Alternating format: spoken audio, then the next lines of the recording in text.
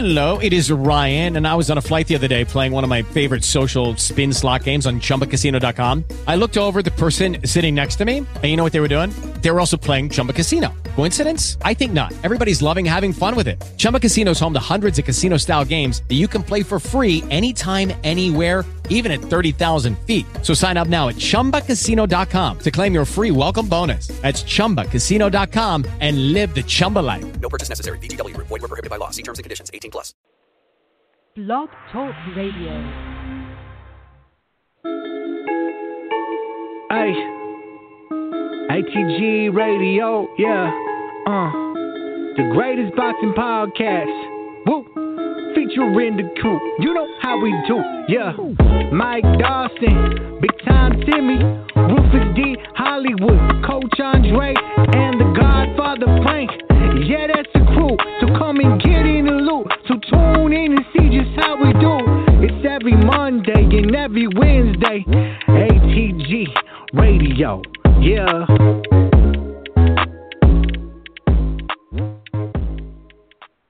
ATG Radio. Now, I'm not trying to say we're the greatest. The most hated, maybe. Well, we might be the greatest. That's just because I don't know what else is out there. No competition. We got the best team in the world. Who you got? We got Tim Cudges, Big Time Timmy, Rufus Decibel, Homicide Henry, Kid Thunder, Taylor Made, GFL TV, Mr. Bean City, and it ain't pretty. Cornflake reppin' Vegas across the Jersey City. Mike Dawson, Louisiana, getting gritty. Marine Shady, Nate Campbell, breathing boxing. Sean Rafa in Nigeria, get it poppin'. Ain't no stopping us. Frank stay a marvelous. Haters sit and listen and they can't stop calling us. 347-934-0137 and hit us up, yo. ATG Radio, all the haters know. Undefeated champions and I will never go. Talking boxing, wrestling and MMA. Just keep your mouth shut and hear what I say. ATG Radio. We are the greatest show. Rank numero uno. ATG Radio. ATG Radio. We are the greatest show. Rank numero uno. ATG Radio. Yeah, that's right. ATG Radio. Monday night, Wednesday night, and any night we damn well pleased to be on. That's right. Our squad is the best. Numero uno.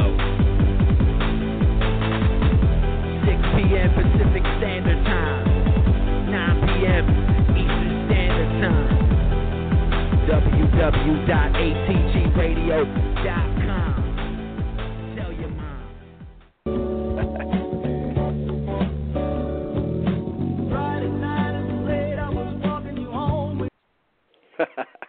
Want to give you a little old school. Welcome to ATG Radio. You got your host, Mike Doss.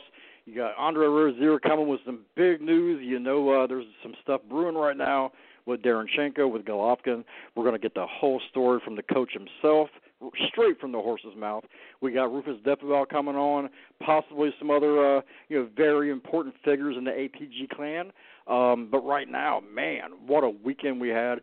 Boxing, MMA, just everything. Now, Conor McGregor, we're going to talk about that too. As much as the boxing fans might not want to hear it, but, it is news. It is something big. And there's some rumblings right now about Floyd Mayweather, possibly fighting McGregor too. I'm going to talk about that. We'll talk about that later. Let me bring in I'm just going to say the other host. You're not my co-host. We're partners here. Rufus Decibel, representing Ohio. My man, what is going on? Not much, Michael Doss. I've heard the introductions. Oh, yes, yes, absolutely. I was 2 for 3. I mean, Gallimore, I shouldn't have picked him, but there was something I seen in the guy.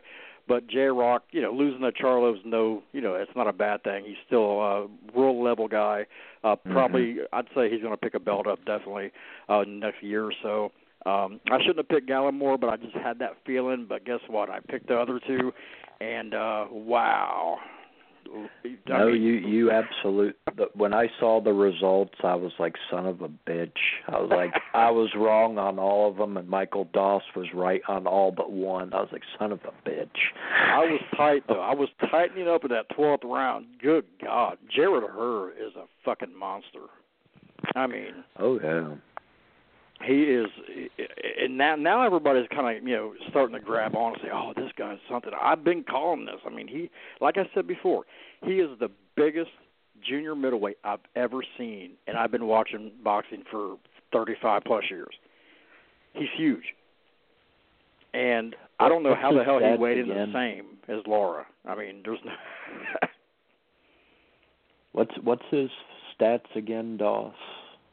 What do you mean? Like you said, the biggest that you've ever seen and all that. And I'm like, well, what's his stats, Oh, he's just huge. I mean, he's just the height, the weight. Man, he looked a lot bigger than Laura. And the ironic thing is, Showtime, they actually let Showtime weigh in the day of the fight. And I believe that he weighed the same, if not Laura weighed a little bit more than he did on fight night. And that's insane. There's no way in hell that Laura weighed as much as her. None. But the thing is, it happened like I thought it would.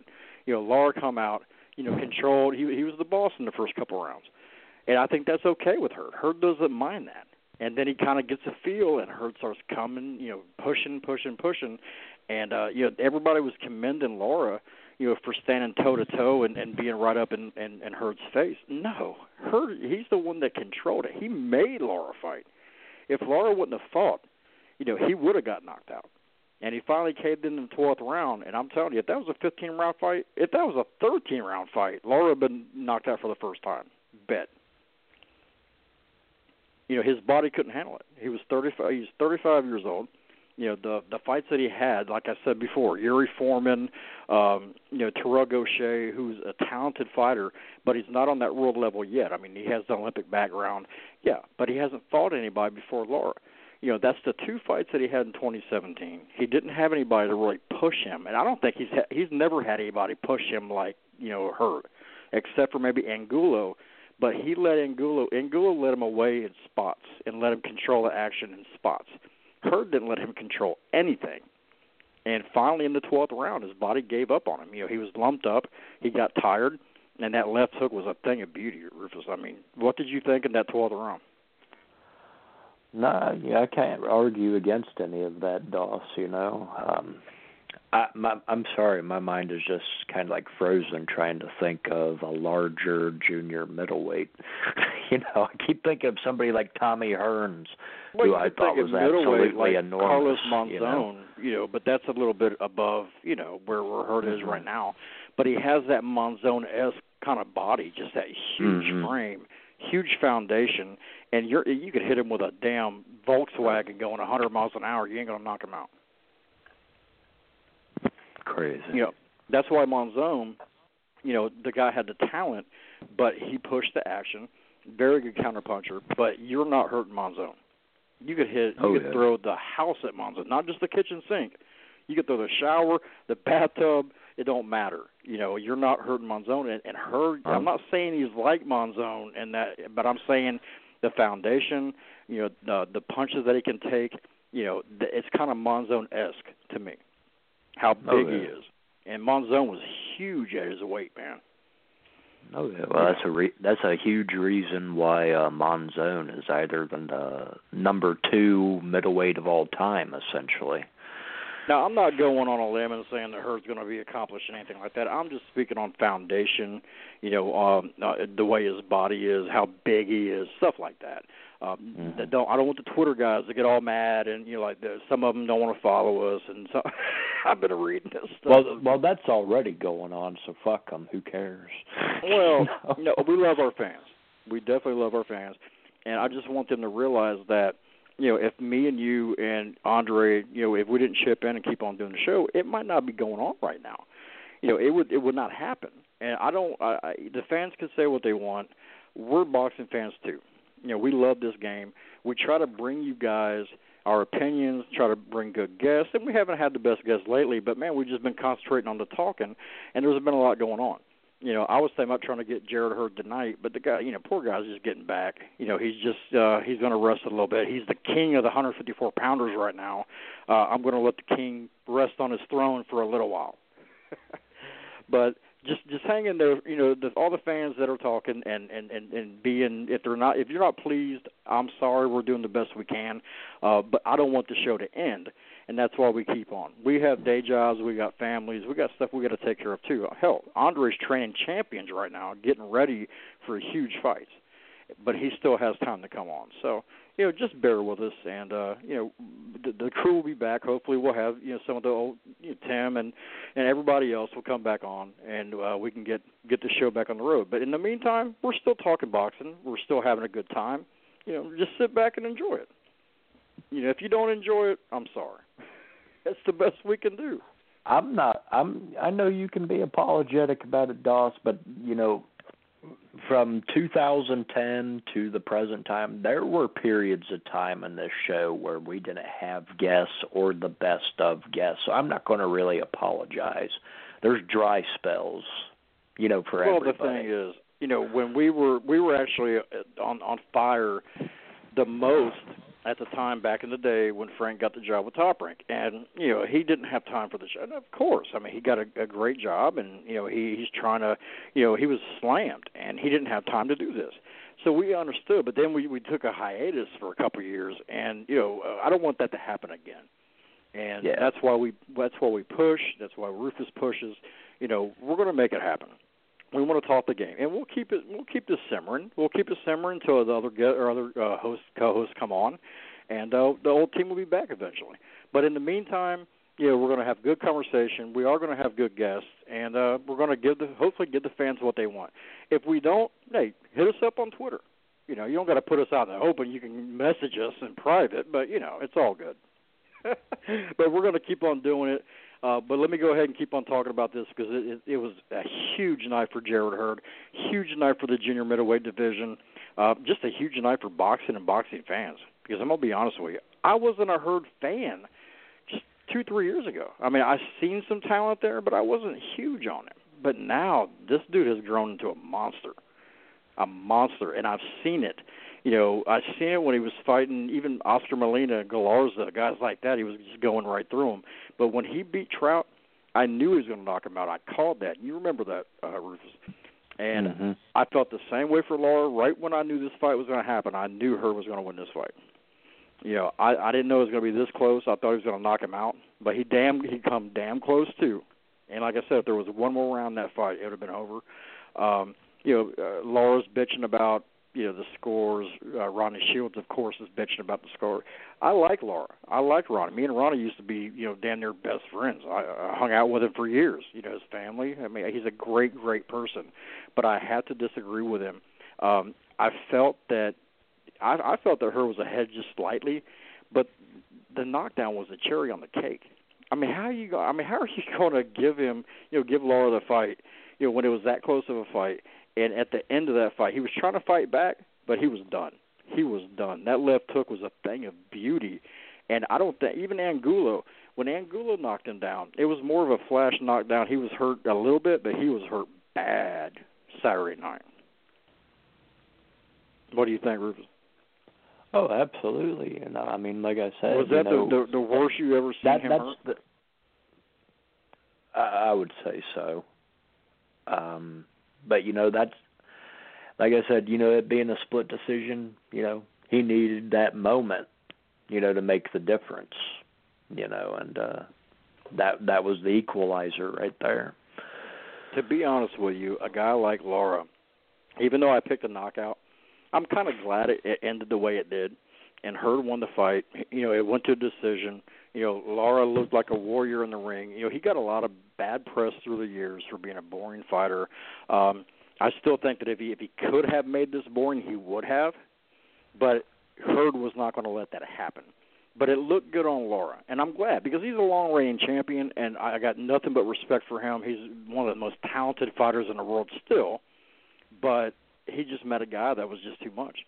And the thing with guys is that sometimes you can lose and still come out a winner. And a guy like Lara, who, like you said, he can be a very boring fighter because nobody can really match up to him.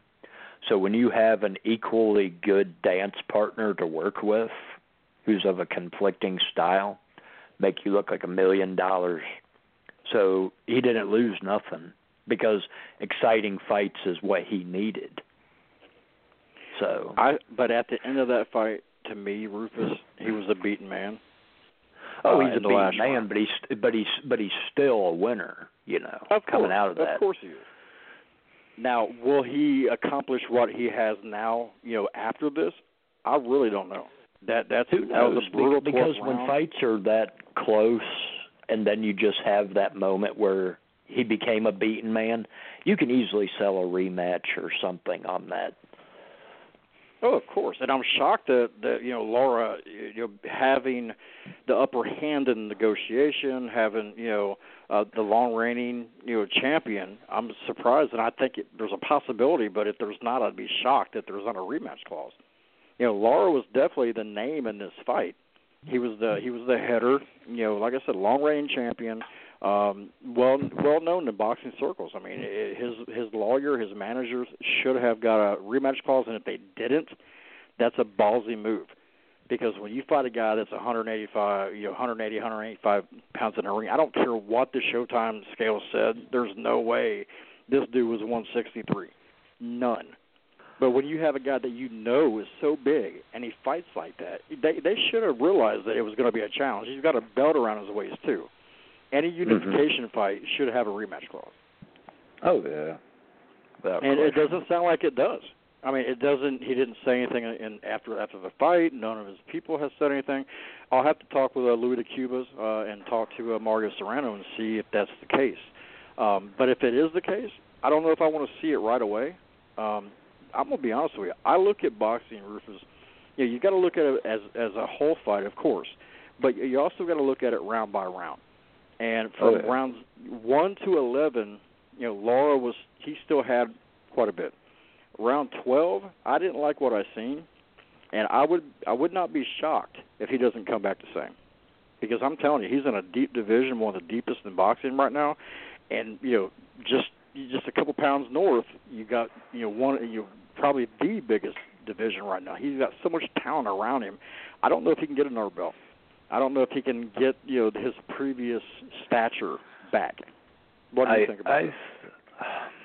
Well, you were talking about the Division North, which is the middleweight division. I might be, maybe I'm in the wrong for saying this, but I think that that division, I think, is really going to open up soon, because there's only so long Gennady Golovkin's got at age 36, and you're going to have essentially Billy Joe Saunders and Canelo. Canelo's a bit tarnished. People may not want to fuck with him. It's possible you could move up and have success, because I think it's going to open up sooner rather than later. As far as 154, yes, it's exploding. Welterweight is still going strong, so if he's got a shot, he's got to go up to like 160. This is the best cluster of boxing, like stair steps, probably in a long time. Maybe even since I'd probably say the 1940s. I would say the 1940s. You think it's better than the Hagler, Hearns, Leonard? Yeah, you got to remember Hagler was at 160. You still had Leonard at 147, moving up. You had Terry Norris a little bit above. After that, you had some just phenomenal talent in 3 divisions in a row. And they all if you also throw in the lightweight division, you had Duran and you had Benitez and Arguello and a bunch of people. But they were kind of working their way up, and then Duran kind of met up, at 147, with Leonard, and then a little bit above that with Hearns. I mean, all that happened when all guys are kind of moving up together, and I kind of feel like that is a possibility. Guys like Errol Spence moving up. Guys like I could see Spence moving up, most definitely. Now, I'm going to throw this in, and before I do that, anybody wants to call in, we're just having a good conversation. Me and Rufus waiting on Andre Rozier to break some news about possibly the Golovkin situation. Huge night tonight. I'll call in, 929-477-1952, 929-477-1952. Call in, let us know what you think about the weekend, the middleweight division, and we're going to throw some Conor McGregor in there too. The hell with it. We're going to talk about MMA, boxing. Hell, we'll talk wrestling. I don't care. What do you think, Rufus? Yeah, it's all good to me. All right. Well, I'm going to throw this out there, and people are going to say, "Oh, you're a fanboy now. You're on Jared Hurd's nuts. You love the guy. Whatever." I'm all about fan-friendly fights, and I'm going to be honest with you. If HBO, which will be a bad move for boxing, if they continue, and I'm hearing that's what is going to happen, if they continue to make this fight on May 5th at pay-per-view, and they're talking about Spike O'Sullivan, that it's going to bomb. Now, I'll tell you how the way I hear it for May 5th, it is moved directly to HBO. It isn't going to be a pay-per-view. Oh, they're changing their mind again on that? Because I'm hearing it went to the StubHub, or it's possibly going to the StubHub in Los Angeles. So now it is going to be HBO. It is going to be HBO. They're going to telecast it on HBO, and that's the right move to make considering the drop, in status. Well, I'm going to be honest with you, and there's no way in hell this could probably happen, but I'll tell you what I would love to see. And people are going to say, oh, you're crazy, you're just a fanboy. No. Styles make fights.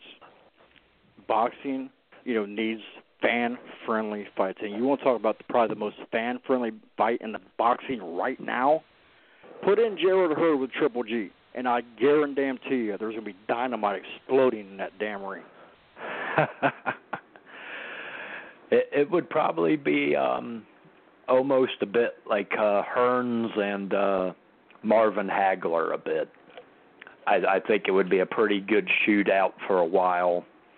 But obviously the bigger man, I think, trumps on that one. Yeah, but who's the bigger man? I mean, could you imagine Jared Hurd at 160? Holy shit, he'd be a heavyweight. Probably. I'm just being honest. I don't think Triple G will be as big as Jared Hurd. If Jared Hurd won at the 160, now the but I think what counts is what I think counts is that Triple G's got the chin to take that kind of power, whereas maybe a Jared Hurd don't. That's kind of the thing. He was getting caught with just solid shots by Laura. Laura can bang, and he was just winking at him. It wasn't even hurting him. Like a fly was on his head or something. It was annoying. Yeah. I think this guy's a monster, man. I mean, I'm just saying, when back in the day, when you had Mickey Ward fighting on ESPN, you had Arturo Gatti fighting on HBO, everybody knew that, and Max Kellerman was saying it, and he kind of took credit saying, oh, I started this. Bullshit. Fight fans, from the beginning were saying Mickey Ward and Arturo Gatti would be just electric. Everybody knew that. If you're a fight fan, you knew that. If you're a fight fan, you know right now that Jared Hurd and Triple G would be unbelievable. I mean, I want to see it. Will it happen? Probably not, because politics and everything else. Spike O'Sullivan would be a good fight with Triple G. Would be fun for a short time. Well, considering that there's the big negotiations, allegedly, supposedly, with Billy Joe Saunders for September, there ain't much room at all for a Jared Hurd. So. No. And Jared Hurd's got fish to fry. And I'll be honest, I think a Billy Joe Saunders has the strongest chance of anybody to beat Gennady Golovkin because of his speed. So there it goes. It's the speed. It's the the stance. It's the unorthodox. That gypsy unorthodox style, like Tyson Fury and all that. That they just make everybody. Shit, they got that shit down, Rufus. Holy crap! Oh yeah, oh yeah. And Nathan Gorman has it too. I can see a little bit in him. Oh yeah, they do that Michael Spinks Jinx movement type shit to where you don't know what they're going to hit you with, and it makes you think too much. So. And even Huey Fury. Oh yeah, he does. The same way. And after seeing what Joshua went through with Parker, which we knew Parker was going to be a tough nut to crack. Everybody said that. I think it makes Huey Fury look a little better. I think if you really think about it, considering his long inactivity, no tune-ups, nothing, and fights Parker, and yes, it was a very atrocious fight to watch. But I can appreciate the scientific merits of it to where I'm like, he made him look like shit. Absolutely like dog shit.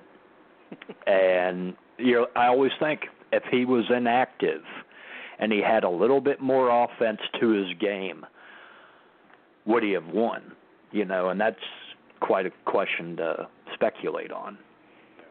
Well, speaking of dog shit, the undercard of the Laura Jarrett fight, I wouldn't say dog shit. It was a tough, just rugged, kind of boring at times. But I call that too. A lot of people thought it might have went the other way. James DeGale, regains the IBF Super Middleweight Championship over a very game, Caleb Truax. Truax came to fight. He tried, but he didn't show the same luster that he had last time. I don't know if it's because he won a belt. And he didn't train as hard because but he's a warrior. He was in shape. He just couldn't get off like he used to before in the first fight. DeGale picked him off a lot more. He had trouble early, in the middle rounds. He kind of pulled it through it late in the fight, and he wins his belt back. I figured that was going to happen. I didn't see no controversy there. What did you think, Rufus? It was the right man won it. There ain't much to argue there. But Caleb he wasn't the boss. He didn't control. He was more crisp. There was a lot of ineffective aggressiveness from Truax, and I think DeGale countered him with good shots, and I think that's what prevailed, James DeGale in that fight. Oh, yeah. And I'm going to be honest with you. I'm glad DeGale won. I love Truax.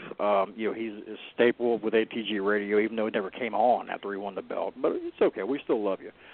But I'm glad DeGale won because we can see his sister on every fight. Man, holy shit.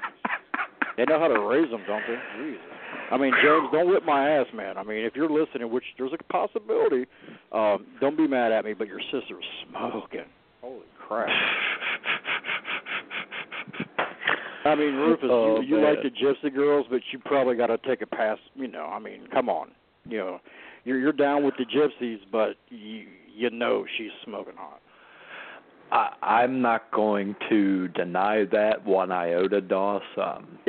It makes me laugh, though, some of the conversations, It reminds me of the movie $1 Million Baby, and you went on and on about the antagonist in the movie. What was her name? Lucia Riker. Ooh. Yeah, you was like, I would go a few rounds with that. And I'm like, hey, whatever floats your boat, man. Now Christina Hammer or something like that. Whew, that's a hot Ina woman. Mesner. There's another one from Germany. What's her dang name? It was back in the day. She had them little curls and all that. And oh, my gosh, she was very beautiful. But I'm not going to be all purring. I'm just going to call it like I see it. I'm not going to say she's smoking hot anymore, but James DeGale's sister is a very, very classy-looking woman. And I am just glad that we will be able to see her on Showtime in the near future. So, because DeGale said he was going to retire if he didn't win this fight. So, if he retires, no more sisters. But to be honest with you, DeGale, I never liked James DeGale. When he won the gold medal and all the hype and everything, I didn't see what a lot of people seen. Then he lost to George Gross, who was another talented guy. I didn't know I thought he was just going to continue the same path and, fight in England and, fight boring fights and, be matched very carefully. And you know what? He wasn't. He fought in England for a while, but then he starts fighting in Boston against Durrell. He goes to Canada and fights Butte. And when at the time that Butte, he was kind of on the downside, but it's still a dangerous, uber dangerous fight. Going to Quebec and fighting Butte is, that's ballsy. And this guy started becoming a road warrior, and I fell in love with him as a fighter, man. I mean, his fight with Porky Medina was insanity.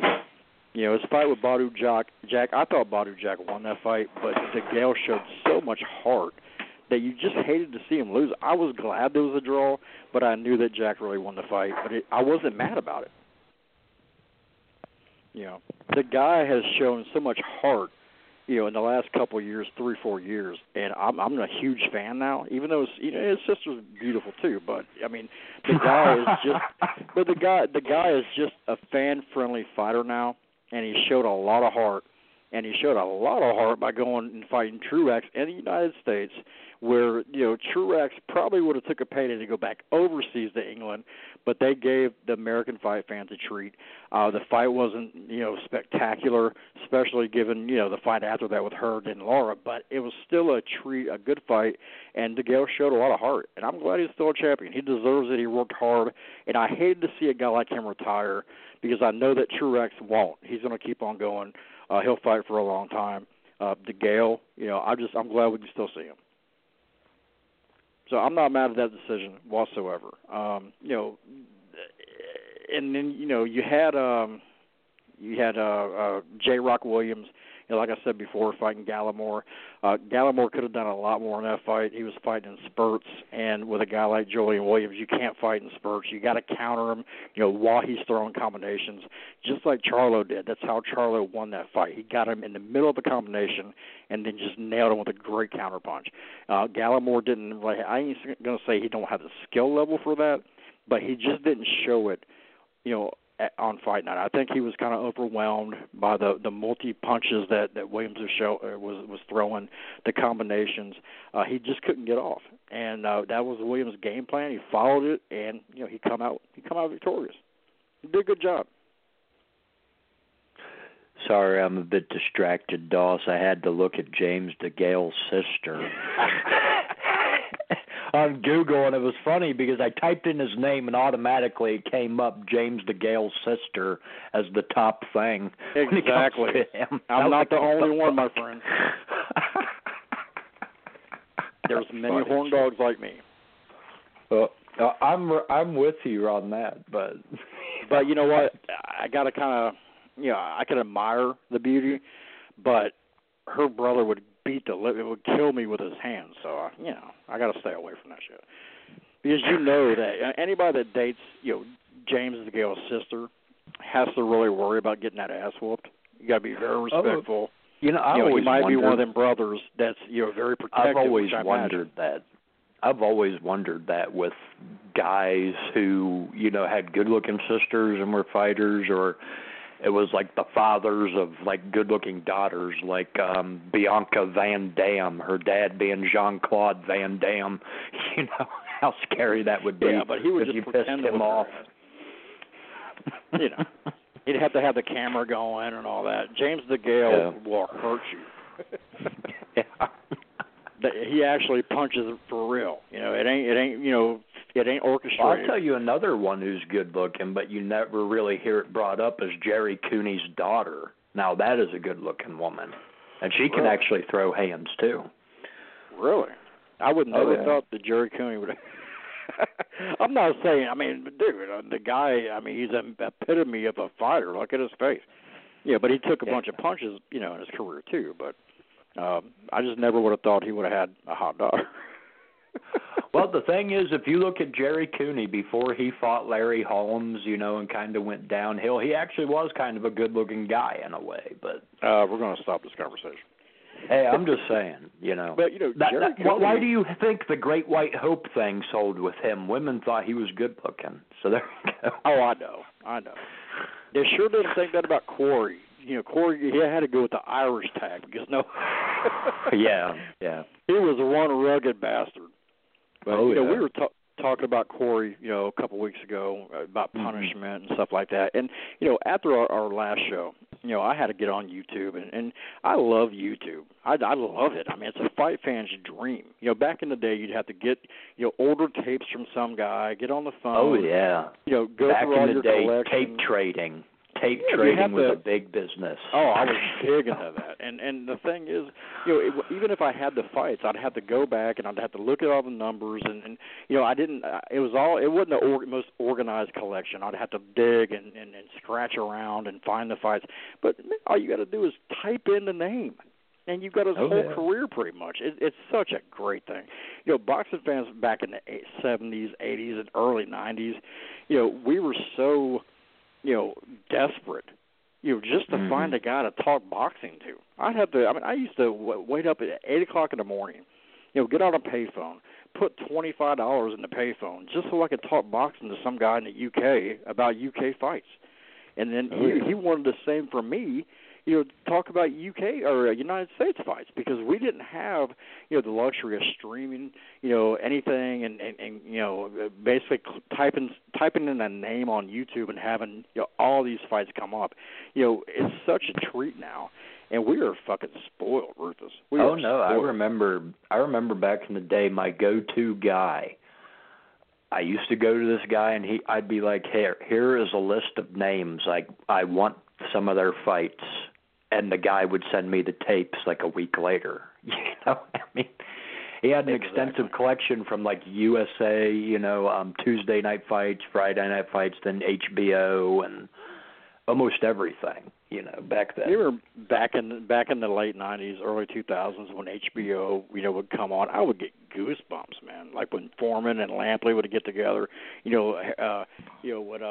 Merchant would get on there. I mean, it just you got that warmth about you when the fight was about to happen. There was a prestige to boxing back then. Exactly, and a lot of people don't understand that today. Just like with Tuesday night fights, or Sean O'Grady and Al Albert and all them, it was just you got that warmth about you. And it's all gone now. I mean, I'm starting to get that with Showtime, but I just can't latch on, with the commentary. Al Bernstein is awesome, but I love Al else, Bernstein, but Mauro Ranallo is horrible in my opinion. I'll never forgive him for the Lennox Lewis jab. I'll never do that. No, the thing with me, I used to have such respect, and admiration at least for like Paulie Malignaggi.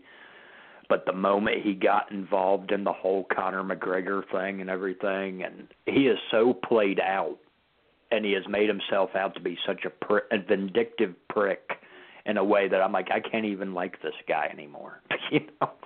Well, he's like the referee that tries to be the star of the show. You want to see two guys fight, and they're giving a great fight, and then you got this ref that just keeps on breaking them up, pulling points away. He takes over. He wants to be the lead guy, and you're supposed to be that quiet guy in the corner. You break it up if it gets crazy. No one needs to really know you and see you, and that's what Paulie should have done sparring with Conor McGregor. It should have been very quiet. It should have been he should have been doing what a sparring partner does, really try to get the guy ready for a fight. And he saw money, and he went for it. That's how I think. I like Paulie, but I thought he was all wrong about the Conor McGregor stuff. I didn't like that whatsoever. If they want to take tidbits of now, I can't say I blame him all the way, because what Conor McGregor's team did. They took clips from the sparring. They made Conor McGregor look good. But did you really think they were not going to do that? You got a guy that everybody's doubting. Everybody says, oh, he's going to get destroyed. You got a few little good clips. Why not? Say, hey, pay me. I'll look bad. I don't care. I'll make it look like this guy's whipping my ass. Who cares? Pay me. And he he went crazy, and he could have handled that. I don't understand why he took it so personally in a way. Because I mean, it's a tale as old as time. Because I remember in the 80s when Roberto Duran went over to the UK and knocked out Johnny Bizarro, and he sparred with Nigel Benn, to sell Benn's next fight. and all this other shit. So, I mean, what the hell's the point in getting upset about shit? Julio Cesar Chavez sparring Oscar De La Hoya when he was a kid, beating the shit out of him. Shane Mosley sparring, I mean, there's so many, sparring clips from back in the day. I mean, like I said before, I used to have a major collection. I got, one time, Ronnie Shields told me when I was at his house, he said, you know what, I got a collection of fights, you know that. I'm going to let you get up in my closet or in my attic, and I'm going to let you have these fights. And I'm like, holy shit, it's like the Holy Grail. I mean, this guy's been training for 30 years. You know how much great stuff I got? Our deal was I was going to compile it to DVD for him because they were all videotapes. I start busting these tapes out. I see Evander Holyfield kicking the shit out of David Tua in a sparring session, hitting him with a body shot and knocking him out, and David Tua gets so mad he storms out of the damn ring. Oh, yeah. Stuff like that. That's another thing what I love about YouTube, in a way, is you see so many sparring sessions over the years. Like you brought up Jerry Corey. I saw one of Jerry Corey, and it's the only film that is known of Monty Masters, who was the Oklahoma heavyweight in the 80s, who everybody thought was going to be big things, and with the O'Grady's and everything else. Everybody thought it was going to be huge. And it was Jerry Corey sparring with Monty Masters in this outdoor, ring and everything. And I was like, man, I could only imagine the amount of tapes that are lost in somebody's fucking attic or closet somewhere, just waiting to be revealed. One tape right now that's at Roy Jones Sr.'s house in his attic, which he says is Sugar Ray Leonard sparring his son. And that's like been a holy grail fight. I even told Roy before, I want to go to your dad's house and I want to check. I want to find this damn fight. He thought I was a freak, I think, but But for hardcore collectors, that's like the holy grail, man. You got so much crazy sparring, crazy stuff that happened in boxing, and a lot of it leaked out, a lot of it didn't. But you do have guys out there that want to find it and leak it out. So it's just because people want to see something different. They want to see, That's why I go to BoxRec all the time, and I try to educate some of these younger fans on there a lot of time. I said, what I loved about the era I grew up in, I said, you got to see exhibition fights on TV for free all the time, too. And I said, those were just as big as a treat as anything else, I don't know how many exhibition fights I've seen Mickey Rourke be in, or Jerry Cooney and Michael Dokes and other people. But look at Corey knocking out George Foreman in sparring, stuff like that. Corey was he was a gym warrior. He was a gym legend, and he was a legend in the pro ring, too. But that's one thing about Corey. If you were going to be in the ring with Corey, you knew you had a pack of lunch. You knew you were about to get, perdition, pain. Well, if the you're thing sparring, with, if you're fighting, with Jerry Corey, he's either the most overrated contender or he's the most underrated, depending on who you talk to. But any guy who could stand toe-to-toe with Ernie Shavers and knock Ernie Shavers out in the first round, that's a guy, if you put him in any other era than the one he was in, he would have been undisputed champion without question. When you get a guy like George Foreman who says, hell no, I'm not fighting that fucking guy, you are one bad mofo. Oh, yeah. And, even though Corey, he died of dementia, he had a lot of problems after his career. I felt real bad about that, man, because he was a warrior. He gave his all. And later on in life, his body shut down, because he was such a hard worker. The sad thing about it, because I seen Jerry Corey make a comeback, in the late 80s, early 90s.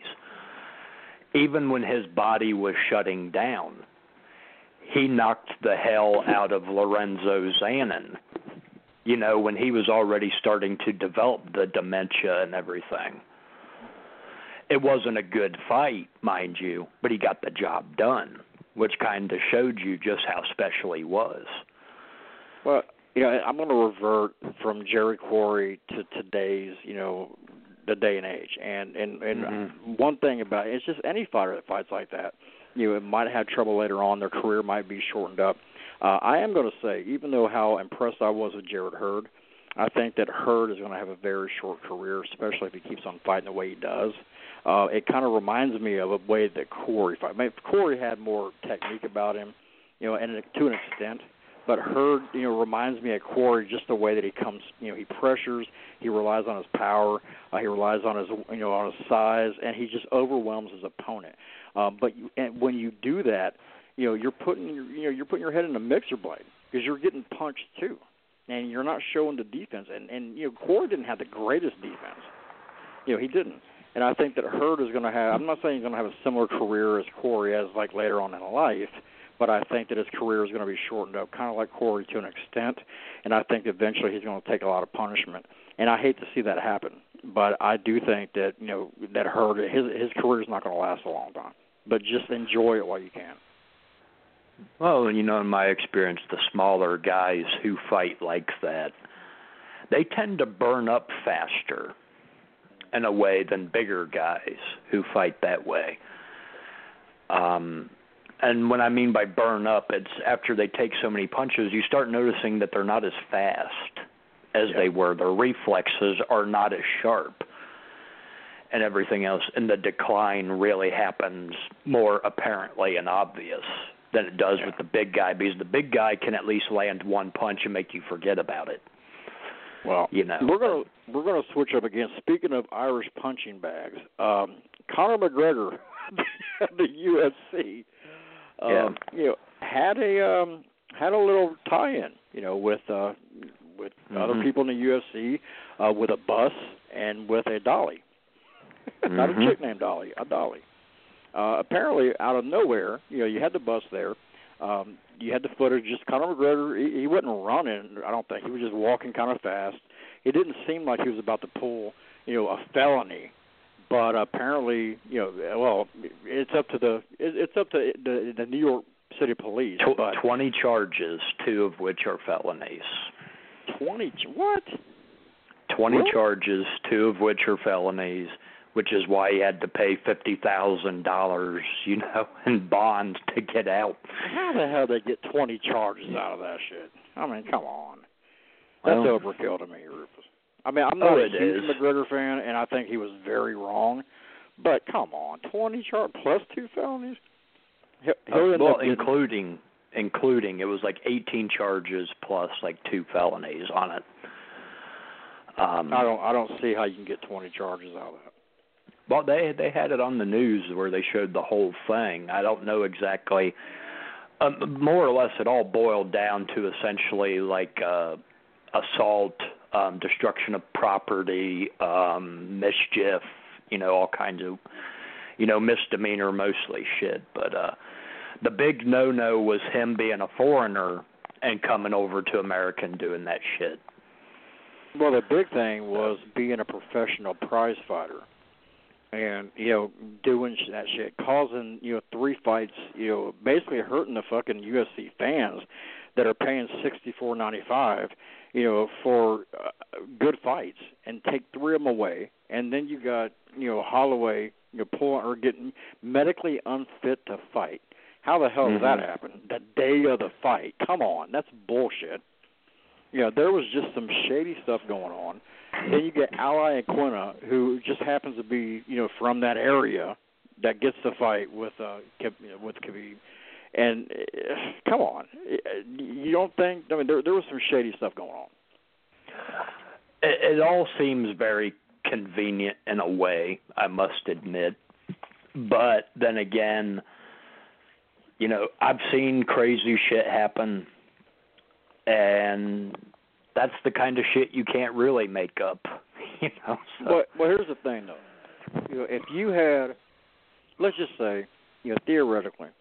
You got a boxer that did that shit. He would be arrested. You got James Butler, sucker punching Richard Grant on ESPN, going to jail. I think he was in prison for a while for that shit. And then he gets out and just goes crazy and, did what he did. But you have, other guys that mess up in boxing, they get arrested and for a long damn time. You get Conor McGregor, that hurts these people, throws a dolly at a bus, gets glass shattered everywhere, and he gets arrested, but Dana White doesn't fucking fire him, doesn't suspend him. I haven't seen anything from Dana White, about Conor McGregor. Well, I think because UFC is a publicly traded entity, it isn't just White, because I think White only owns 10% of it. So if they feel Conor McGregor is worth the money, they ain't going to get rid of him. No way, no how. Not considering that apparently the deal with Floyd Mayweather and McGregor 2 in the cage is actually going to happen. I don't think it is, but we'll see. I don't think it's going to happen yet. There's a possibility, but you got to give him something. You got to suspend him, or you got to fine him. You got to do something. And it's been what, 3 days, 4 days, and there's nothing going on. My prediction on that is they're probably going to suspend him maybe 6 months. Not including lawsuits for loss of money and revenue and whatnot like that. But, like I said, he's worth too much money to them for them to really punish him too severely or anything like that. And because, quite honestly, the $1 billion fight, Mayweather-McGregor too. You know who gets hurt in the long run? It's Khabib. Khabib, fights... the guy was going to fight the day of the fight or the night before. He pulls out. They declare him medically unfit to fight, and then he gets Ally Quinn, a totally different guy, in his home state, and he does what he has to do. He didn't look great. But Ally Quinn is a tough dude, and he did what he had to do. He won the fight. He's undefeated. 26-0? That's crazy. And MMA, that's insanity. Mm-hmm. And he has to wait for Floyd Mayweather to fight, Conor McGregor after McGregor did all the shit that he did. Considering McGregor, I don't believe has any belts anymore. He was stripped of all that. He has the belt that he had, and he's the guy in the division now. He's the champion, and I think the champion. He waited that long. He should get Conor McGregor. He never went to boxing. He never, did a lot to divert his career. He's been, focused on everything. He's been focused on the top guys in his division. I think that Floyd Mayweather goes over and gets Conor McGregor before, Khabib does. I think it's a travesty. I really do. It is a travesty in a lot of ways, but at the same time, again, this is a business. It's kind of like pro wrestling in a way, to where you're going to do what makes the most money, not the thing that is right, so. I know, but it's horrible to me that Dana White, hasn't even really said that he's considering, like, a suspension. The New York State Athletic Commission should suspend the hell out of him. And here's the thing. If Nevada State Commission suspend somebody, usually 99.9% of the time, every commission in the United States will do the same. And they also follow suit with the New York Athletic Commission. If the New York Athletic Commission suspended Conor McGregor from even going into New York, for any kind of venue, for any kind of sport, they would follow suit, and he might not be able to fight in the States for a long time. And that'd probably be the case, but then again, the UFC has big markets in Europe, big markets in Russia, Australia. They could sell that anywhere they wanted to, really. Oh, they put Khabib and fucking McGregor in Russia. It would be like Joshua and Klitschko in the UK. I think that's where it would only make sense, really, is in Russia, since Khabib is Russian. But they do it in Ireland. They would probably sell the whole country. Oh yeah, that would be sold out within an hour. To be honest, with you, But I wish Mayweather would just accept retirement, do what he has to do, keep on promoting, and apparently he's a good promoter, but he's making a stupid decision because if he does continue with this, because he was interviewed with his red hat and looking all Floyd Mayweather-ish, and he was asked about Lomachenko versus Gervonta Davis. He put it out there with Jim Gray. He said, I have been in talks with Todd DeBuff. with Top Rank, and we are considering, Gervonta Davis fighting Vasily Lomachenko. Mm-hmm. And that's huge news. It really is. Now, my question is, Rufus, is Gervonta Davis, does he know about this, and what are his thoughts? Because he's been pretty, mum about the subject, because I don't think he wants anything to do with a guy named Vasily Lomachenko. Well, who the hell does? That's kind of the thing, Yeah. When you make a guy like Guerrero Rigomondial quit and made him look so bad, who Nicholas the hell Walters does? quit, undefeated champion. He's been making guys quit, the last 3 guys. And the thing is, you'd be just totally just stupid to put your guy in there with him. But Floyd Mayweather is not stupid. We all know that. He's up to something. He's up to something. He might be trying to cash out Gervonta Davis. I've heard for a long time. I think that would make maybe the most sense. But then again, you can't make anybody fight if they don't want to. A lot of drama going on. There's been rumors, regarding Gervonta Davis and Floyd Mayweather's daughter, before Floyd fought Conor McGregor. There's been a lot of, real deep drama. And it's rumors, so you can't believe everything. But, from the source I had, it was pretty legitimate. And Floyd was very, very salty about it. And you know what? It makes sense. After what he said Saturday night, matching a young guy, 23 years old, a new champion that's had a rocky road already against a monster like Vasily Lomachenko, he definitely pissed in his Cheerios. Oh, yeah. But then again, that in and of itself, going back to the McGregor thing, it was outshined by the fact a few seconds later Floyd Mayweather says, I'm enjoying retirement, but if I come back, it'll be with the UFC. And then today it drops that there was an agreement, there already is negotiations going on, and like I predicted a few weeks ago, the specialized contract, no kicks, no ground and pounds, no submissions, just essentially a stand-up boxing match and everything. So, well, there's also been other big news today. It's been reported Monday this morning, 3 a.m., Monday morning, in Atlanta, Georgia. Floyd is in Atlanta for some business. He had 3 cars with him, had his whole entourage was with him, going to the hotel, and all of a sudden, I think it was in the hotel parking lot, I believe, or it was before they got to the hotel. Somebody started firing shots. They fired at one of the cars. All 3 cars sped off. The shooter was following them. I guess they lost the shooter, but during the exchange, during the shots, one of his bodyguards, Greg LaRosa, who's a long time bodyguard for Floyd Mayweather's team on his security team, got shot in the leg. And right now, the Atlanta PD is saying, they don't believe that it was a random shooting. They think definitely, it's not Floyd Mayweather. Somebody in his team, maybe the guy that got shot, was targeted. Damn. So that's weird, man. I kind of worry. Or a four-leaf clover on the car that shot at Floyd Mayweather's team. Well, I'll tell you what, the big indicator for me is when anybody goes to Atlanta.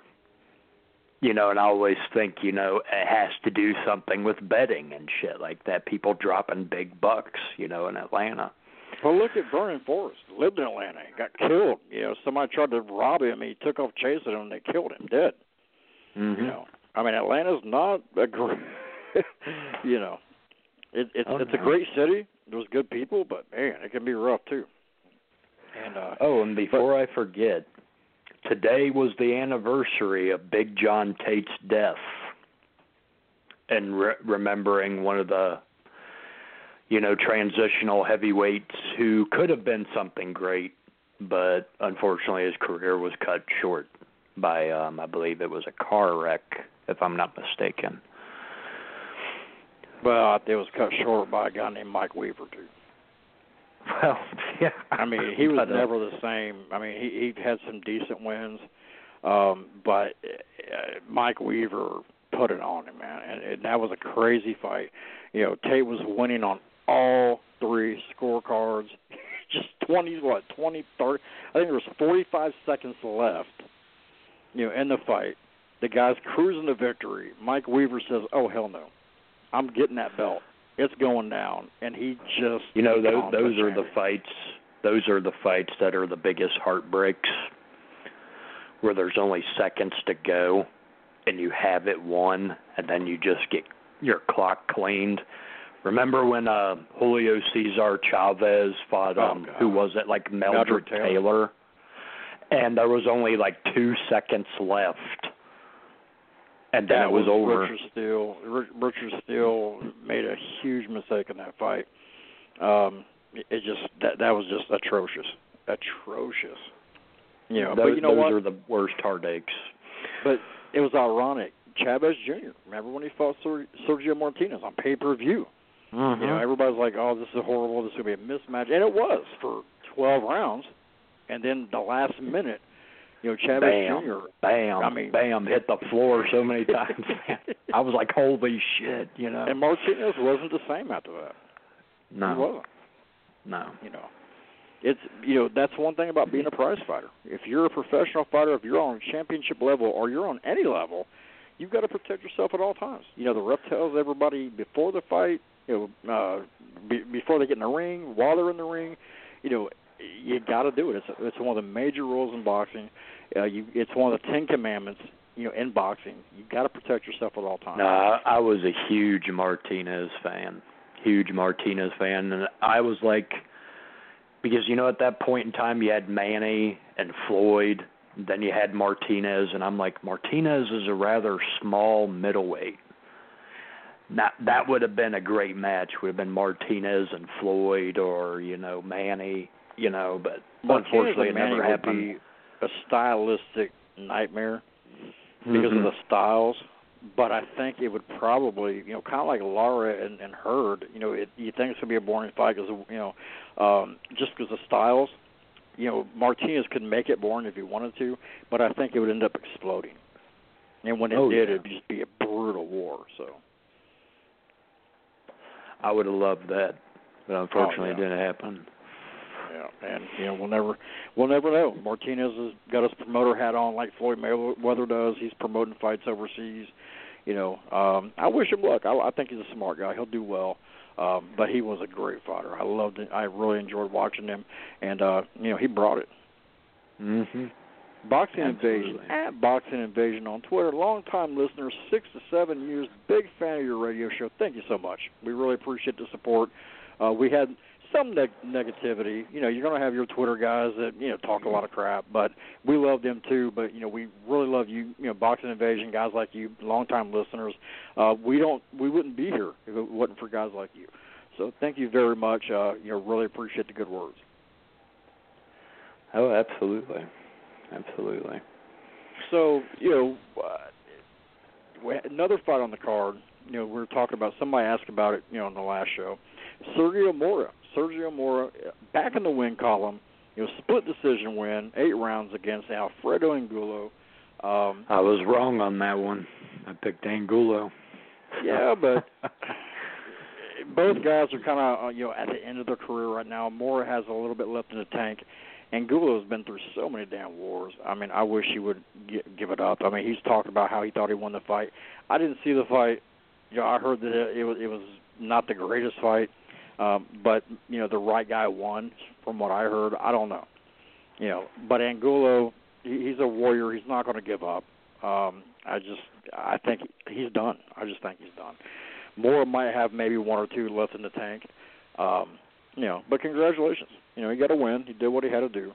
And do I want to see him? It just blows my mind. It blows my mind when I think of guys like Mora still fighting, and I'm like, hell, ain't this the guy who fought on the Contender like over a decade ago? You know, I'm like, man, you know, I can't believe some of these guys are still chugging along. I think Ishe and him are like, I think they're the only ones left that are still fighting. Oh yeah. I mean, I have to Google it, but. I mean, in the later seasons, you had like Sakio Bika and, people like that. And, I mean, they're already retired, and they came long after them. And I'm like, God, I can't believe some of these people are still fighting. Is he retired? I thought he was still fighting. I think Bika's retired. No, he might be. And I think, who else? Sam Solomon fought in the Contender, didn't he? I believe so. He's still going, but all these guys are on their last. I mean, they're at the very end, But I give more credit. He's a good fighter. He did what he had. He did what he had to work with, and he actually, he got a belt. He's a former champ. He did what he had to do. I mean, he really gave it all, and he did well for himself. Because I never thought he was a great fighter, but he did what he had to do. And that Mosley fight, he gave Mosley. I mean, he come in there and did a damn good job. So now I gotta ask Doss, did you see the little video clip of Mike Tyson being interviewed about Joshua and Wilder today? I did, and man, he's punchy. I did not like what I was thinking. Well, the way I looked at it, I was like, man, Mike doesn't want to say anything either way, really. He was you can tell he was not impressed really with either one of them, and was like, I don't even know what the fuck to say. Yeah, and of course he's not going to be impressed with. He might be impressed. Even if he was impressed with Wilder, he's not going to go say, "Oh, Wilder's excellent, he's great." Well, this guy has been talking shit, saying he would have knocked out Tyson in one round. Like a few seconds later, they're like, "Well, what do you think? If you fought, either one of them guys?" And he was like, "Oh, I can't say. I'd have to be in there to fight him." I was like, that's very classy, Mike. Very. He classy. might have had a few drinks. I don't know. I just did not like, I didn't like what I seen from him. I mean, he just kind of looked like he was distant. I mean, he was not all there. I don't know if it's being a little punchy. Yeah, I don't think he is. I mean, other interviews that I've seen. Nah, the thing with Mike, he's always been that way. Because you even remember in his prime, he'd be there at the press conferences, and they'd ask him questions, and it would like he was somewhere else. The lights were on, but nobody was home. Like he didn't want to be there at all. Something to me, something wasn't right there. But yeah, no, he was not. Both guys. I mean, it seemed like he leaned a little bit more towards Joshua to me, but he wasn't impressed either way. Yeah, I could tell. And you know what? He has every right not to be. Every right not to be. Look at what he accomplished. I mean, these guys ain't ready yet to be talked, in the same graces as Mike Tyson and Larry Holmes and Evander Holyfield, Lennox Lewis. They're not ready yet. I'll tell you what. Speaking of Larry Holmes, I think it was yesterday was the anniversary of him versus McCall. I'll tell you what, watching that fight after all these years, I'm like, holy shit, I actually think Larry won that son of a bitchin' thing. And got rocked. He did, and he got the win. I mean, and McCall was undefeated, and that's what really gets me. You got a lot of your Facebook guys, a lot of Twitter people, a lot of armchair, couch boxing fans that think they know everything about boxing. They say, oh, Mike Tyson, that win against Larry Holmes was bullshit. It was horrible. Larry Holmes was shot. He was old. Larry Holmes come back and beat Oliver McCall. Not only did he beat him, I thought he was pretty dominant. And made Ray Mercer in his prime look ordinary. Oh, he beat Mercer, didn't he? He didn't beat McCall. McCall beat him. That's right. That's right. But it's still the same. Mercer's just as tough as McCall. It's not. I mean, McCall had a hell of a right hand. Mercer was just a bad dude. Look at the fight that he gave Lennox Lewis. Look at the fight. Look at what he did to Tommy Morrison. And Larry Holmes comes out and schools this dude, and he gives McCall. He gives everybody that he's in the ring with after Mike Tyson a tough fight. But everybody still says they never give Mike Tyson credit for blowing him out of the water. He was gone for a couple of years. He was a champion. Champions like him at that time they stay in the gym. I'll tell you what, with Larry, and I always crack up when I hear the story, he was like, Don King came to the house, I want you to fight Mike Tyson. Oh, I ain't doing that. And he's like, well, I'll give you $3 million. And he's like, where's Mike Tyson? Exactly. But you know what, though? Even the thing is, I think Mike Tyson would have had his number, pretty much any time because of the aggressiveness, because of the, just the aura of Mike Tyson. He froze up. Look at what he did to Michael Spinks. Michael Spinks was scared shitless when he was walking. I love Michael Spinks, but Michael Spinks, the heavyweight, has got to be the biggest illusion ever created in boxing. Because that was a guy who got in there at the right time, at the right moment against the right old man, a disinterested champion, and he avoided all the top guys. And cashed himself out against the man who would have made the most money. But Michael Spinks, the light heavyweight, you want to talk about one of the most phenomenal fighters I've ever seen in my life. That was it. Dwight Muhammad Quaye, just Eddie Davis. schooling, tough dudes. Celestine was just a tough brawler. He was dominant. Guys like Sutherland, Eddie Mustafa Muhammad. Marvin Johnson. The guy had just tremendous wins. He had everything. He had everything at light heavyweight. Yeah, he was the complete. He was a very complete fighter. One of the only fighters. guy. There's very few guys I can say who was better than Michael Spinks at 175. Gene Tunney. Gene Tunney and Ezra Charles maybe, were ahead of him. Very few people were ahead of I got to him. pick Roy. I think Roy was more talented. I think he was more physical. He's just more of a specimen, just more athletic. Well, the thing with me with Roy was the moment the speed shaved off. Yeah, but I knew that was when he got exposed and started looking very vulnerable. But so I always wondered. With Roy, was it really the speed or was it really his skills? So he's one of the big conundrums to me. Ray Leonard was the same kind of thing. The speed diminishes a little bit against a guy like Terry Norris, who's fast as all get out and who's powerful and who's a very good counterpuncher, and he's done. And that's, and there was an activity there too, but Terry Norris was just way too much for Leonard at that point.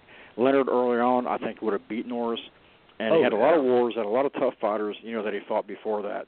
But you diminish a little bit, and the guys that miss eventually end up connecting. And that's exactly what happened. That's why I admired a guy like Ali in a way. Ali, in the initial incarnation, was so fast he could get away with all the mistakes in the world. But the moment he lost the speed and everything, he had to adapt to that and change his whole style up. And he managed to be successful with a different style completely. And that's what I admire most about Ali. Because he was a mental fighter and a physical fighter. Look at what he did against George Foreman. That was some of the most mental war. That was just insane. How he got into George Foreman's head. How he played with him. On the ropes. He set him up the whole time. George was thinking, "Oh, he's done. I got him where I want him," and then all of a sudden he turns around and boom, knocks him out. Only time ever a guy like George Foreman's been knocked out. And, he totally he controlled, the ring. He controlled everything. He was the boss, but he was on the ropes the whole fight, except for the end. And he took George Foreman's soul in that ring that night. And it's just, it's insane. It's like, you just don't walk in the ring and just get in there and just, come up with a plan while you're fighting. This guy has planned this stuff. He knew what he was going to do. It's like going to war. It's like, General MacArthur. It's like, Patton. It's like all these guys. They have their war room and they have everything, out. We're going to hit here. We're going to hit there. They're going to come around this way. That's how they plan it. That's what it seems like how Muhammad Ali. He was so smart. He was like a commander in the ring, and he had the perfect plan against George Foreman. Oh yeah, reviewing that fight so many times, and people who don't know boxing or can't understand it, they're like, "Oh man, Ali's getting decimated," and I'm like, "No, watch it closely." 9 out of 10 of them shots are missing every time George is throwing them, and he's just being a stationary object against the ropes. I said it was unbelievable. Well, listen, I'm going to try to get us a guest on, and maybe a surprise guest. We're going to see. I'm going to work some magic. Talk about, if you want to talk about Ali, you want to talk about, the heavyweights, back in the 70s, 60s, the very smart fighters in the ring, how, some of the smartest guys, how they, pretty much accomplish things like Muhammad Ali accomplished against George Foreman, basically being, the underdog, but being the smartest guy in the ring that night, and basically fights that smarts beat physicality. Go ahead, Rufus. I'll be right back. Well, I think one of the quintessential men of smarts overcoming all physicalities really, I think, boils down to somebody like Archie Moore. If you ever look at Archie Moore's record, I think he had 186 wins, and 86 of those wins were against guys who were heavyweights. And him being, 40-plus years old when he fought for the heavyweight title the first time, and then being nearly 45 when he fought the second time, maybe even 46 years old, because nobody exactly knows how Archie was. How he was able to knock out 130-plus men, was all about his precision, his timing, and setting up traps in that ring, and it was absolutely unbelievable. And what's even more unbelievable is the fact he was frozen out from the title for 14 years, And finally, when he gets it, he was champion, for such a long period of time. It's absolutely unbelievable. You can argue that he fought against heavyweights in a comparatively weak era, but the fact you had age working against him, and everything else, that was absolutely incredible. But as far as other topics going on while Doss is away, trying to get a guest or trying to see where Andre Rozier is, whatever it may be, WrestleMania, Frank Stea put out a review of that earlier on in the day on the YouTube channel, and I shared that out to the Twitter. I wonder what everybody's thoughts on that. I know myself watching what little bits and pieces of it, because I was only interested in like Ronda Rousey's debut, as well as John Cena versus The Undertaker. Other than that, I wasn't really interested. But I thought Ronda did very well in her debut, even though some moments were awkward, but I think that's primarily because I think Ronda's like 5'3" or 5'4", and she was wrestling with like Stephanie McMahon, who's like 5'10", and like Triple H, who's 6'4", and all the shit she does will make her look awkward doing it. You go against people who are that big, but nonetheless, very good performance overall. As far as Cena and The Undertaker, I thought it was appropriate, because from what I understand, John Cena's leaving the WWE to like host a Nickelodeon show, plus him doing movies. I know coming up shortly is the movie Cock Blockers that he's in, so you could tell he's getting tired of doing the wrestling bit, and he's going to start doing like what The Rock and other people do, appearing maybe once a year. So it makes sense. I think the biggest curveball at WrestleMania, though, was Roman Reigns versus Brock Lesnar. Virtually everybody thought that Roman Reigns was going to win at WrestleMania because everybody thought Lesnar was going to go to the UFC. But then we find out right after WrestleMania that Lesnar already re-signed with the WWE and is also signed with the UFC as well. So he's going to try to juggle the two, and, some people are happy about it, some people ain't, because people kind of feel screwed over, like their mentality, was fucked over a bit by Vince McMahon. But then again, that's the genius a bit of wrestling, to where you should expect the unexpected. Don't get too caught up in, what's the word for it? You don't want to get too complacent, with wrestling, because if you think you got it figured out, they'll fuck you and they'll say, well, you're a mark. You think you know everything, but you really don't. Also, I want everybody to follow the Alex Daly, Daley, on Twitter. I believe he is the grandson of Nipper Pat Daly, and he wrote a book about Pat Daly.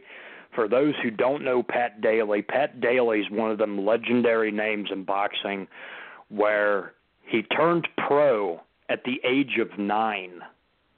And no, I did not stutter. You did not misunderstand me. He turned pro at the age of 9. And by the age of 12 and 13, he was already in training camps with world-level contenders and champions like Mickey Walker. And by the time he was 15, was going for the world title and retired at the age of 17. So, again, follow the Alex Daly, Daley, on Twitter and pick up that book about Nipper Pat Daly. You will absolutely be blown away by that man's life story. And I believe Michael Doss is back.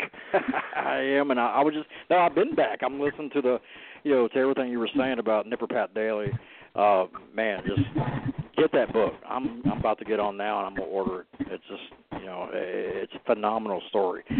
Speaking of phenomenal stories, Mr. Brooklyn himself, phenomenal story as a trainer, training many, many champions right now. I guarantee you in the running for Trainer of the Year. If he's not this year, these people need to be, they need to be shot. Andre Rozier, what's going on, buddy? Welcome back. What's happening, Rufus? What's happening, Captain? Oh, man. Back to the fire pit, baby. I was trying to get on earlier, but as you do know, the schedule is always hectic. I'm running a little deep with Saddam in training, and we got finished up at about 10 or so. And I said, look, I got to get out of here, man. I got to get into the fire pit. Totally understand, man. We totally understand. You got so much going on. There's some news brewing, though.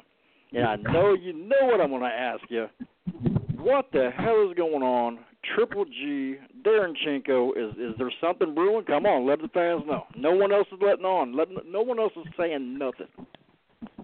Well, I mean, there was some talk, and I'll be the first to let you know this one, the first, Captain.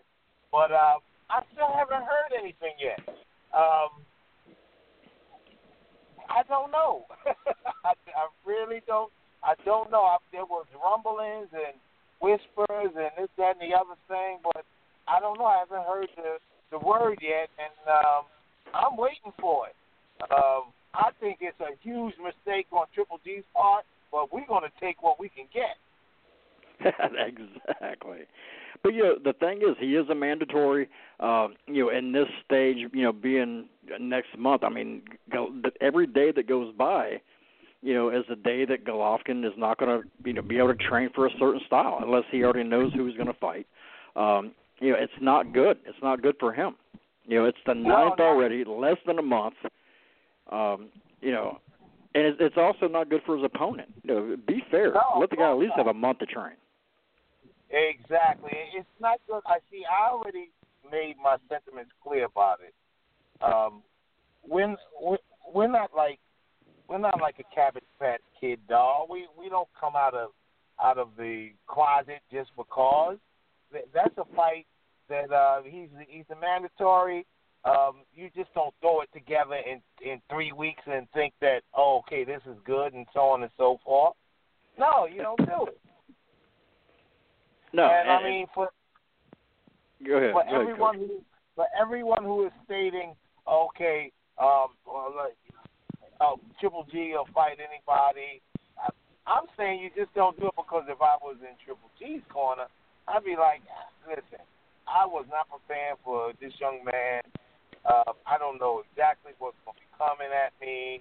I've had my mind set on this. I'm already messed up because of the whole scandal that's going on as it is. I think I'm just going to leave it alone. But they keep stating, we're going to make something happen. Tom Loeffler, Abel Sanchez. So if it is, we're going to go for the gusto and do what we have to do. I don't like the parameters of it, but it's almost like one of those old-fashioned club fights. something fell out and you try to pluck anything to put it together. This is a different level.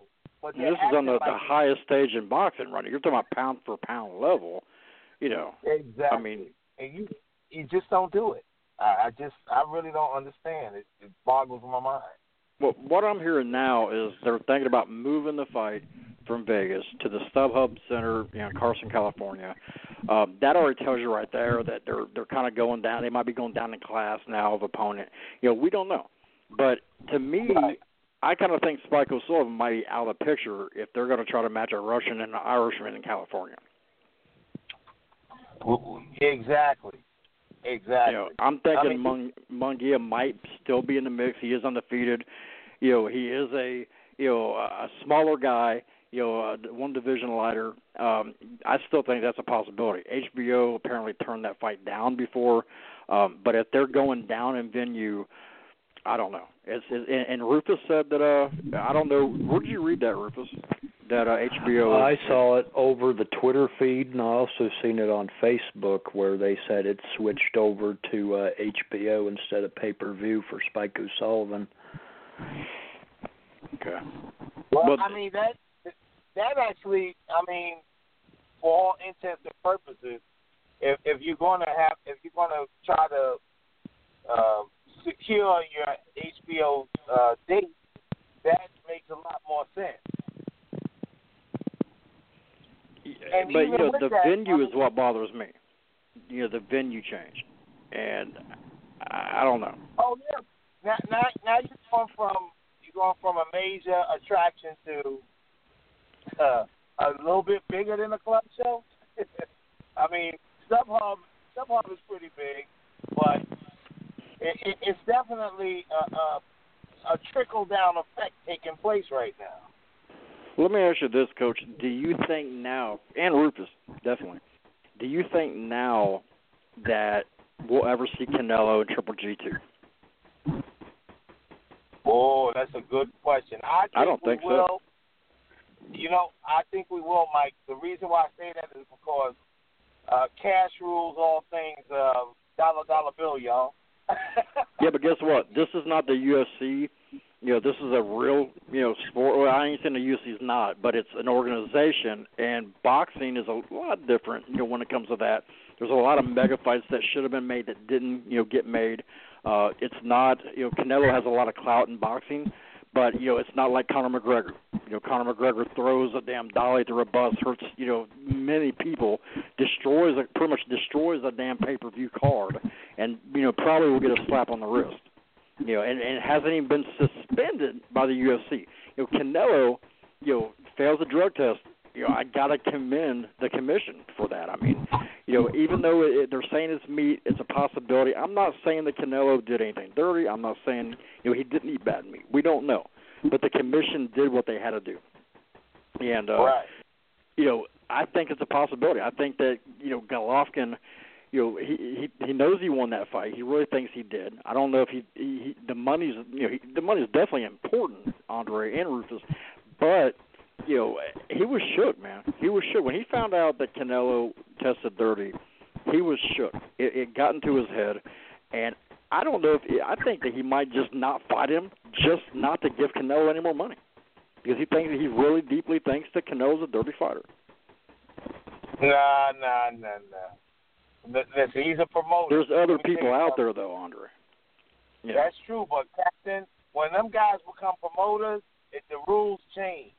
I'm telling you, it's a cutthroat business, and the very few people, if at all, any of them, think in the ways of discretion and morality. They don't give a crap. It's all about the money for them. I'm telling you. Even with the fighter themselves, Andre, with Golovkin, you know, being never testing positive, you know, being a clean athlete, you know, going up and finding out this guy tested dirty, even if it's bad meat, it don't matter. It still was a bad test. You know, it seemed like he was, you know, I think to him, to be honest with you, there's a lot of pride involved, and to be honest, I don't think he thinks that Canelo deserves a big payday. Listen, I think Canelo, first and foremost, he blew it. He really blew it. With all the parameters involved, he knows that he shouldn't have been ingesting anything that could have caused him to have any negative reaction. He knows better. His team knows better. You know you're in Mexico, and there were two other athletes who did that? Who came up with the same situation. You know better. Stop that. Andre, is that you? There's a cow somewhere, man. Do you hear that? Yeah, did you hear that? I heard that, yeah. Was that you, Rufus?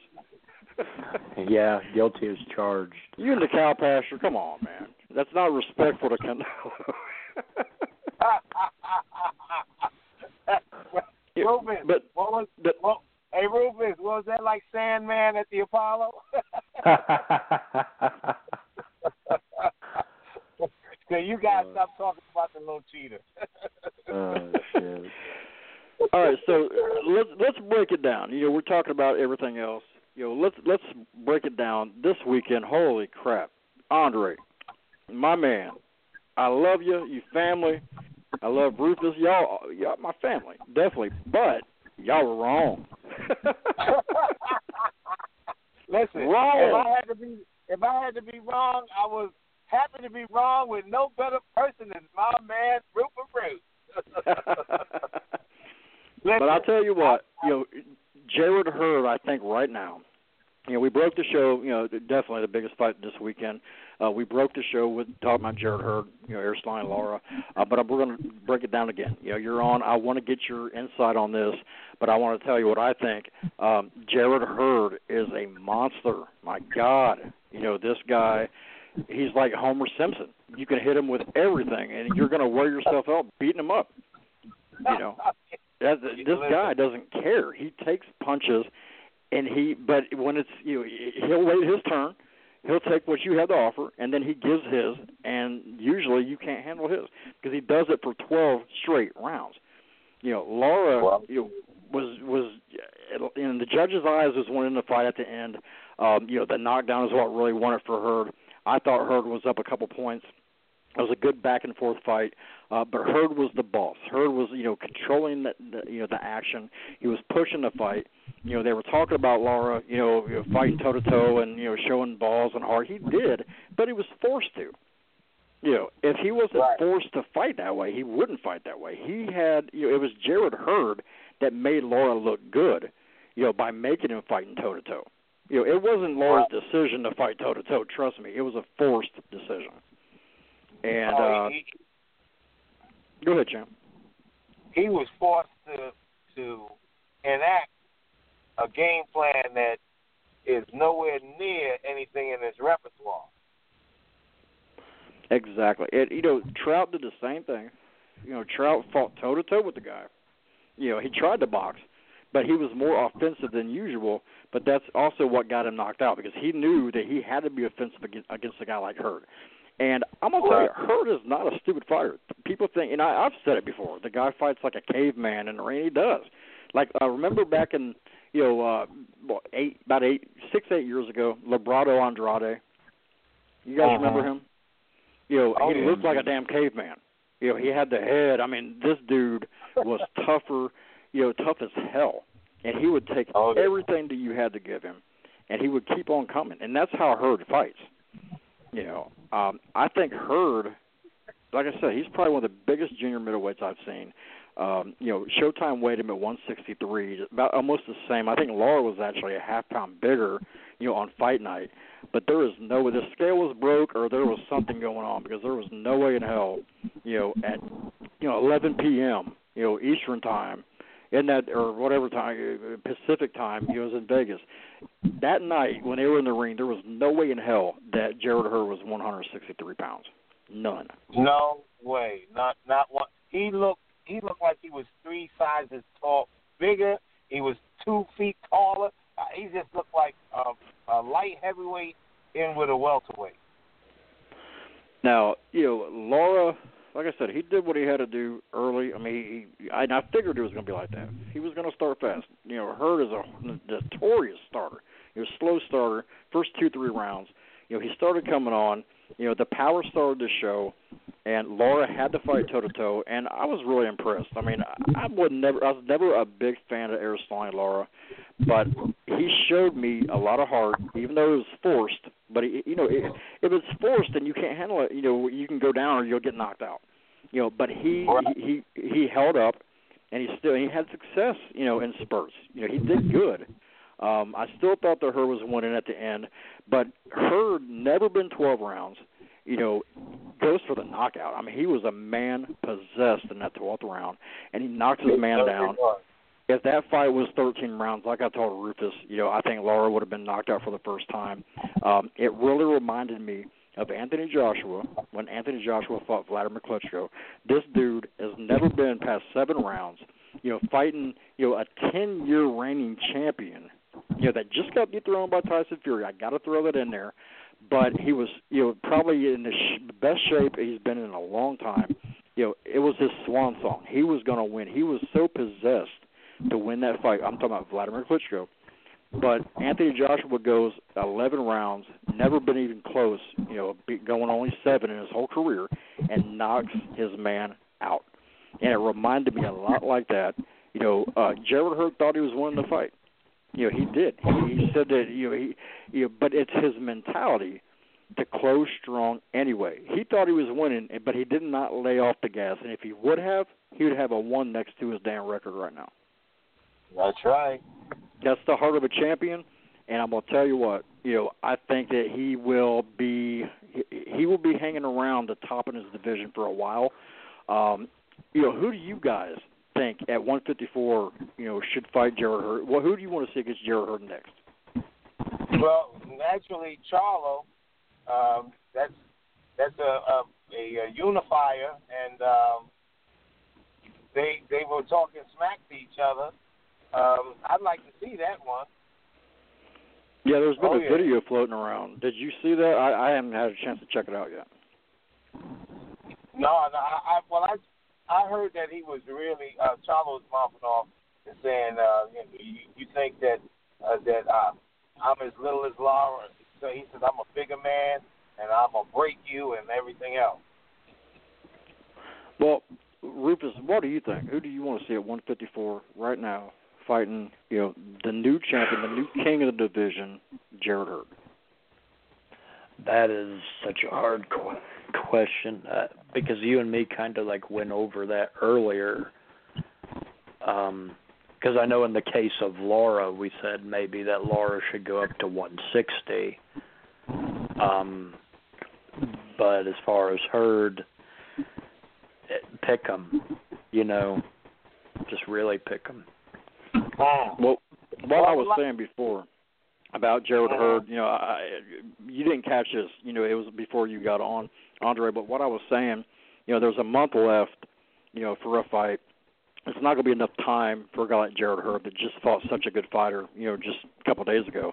But I would love to see Gerald Hurd fight Triple G. Oh, my God. You got 2 guys that don't know how to fight backwards. And they're going to come at each other like 2, locomotives hitting each other.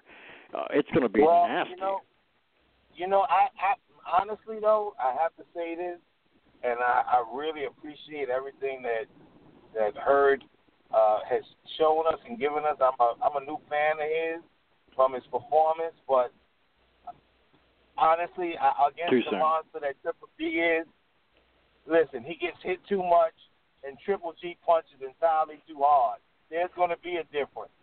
There is going to be a major difference. Whereas he can accept those shots from a junior middleweight, when a guy is punching like a light heavyweight, he's going to turn a noodle.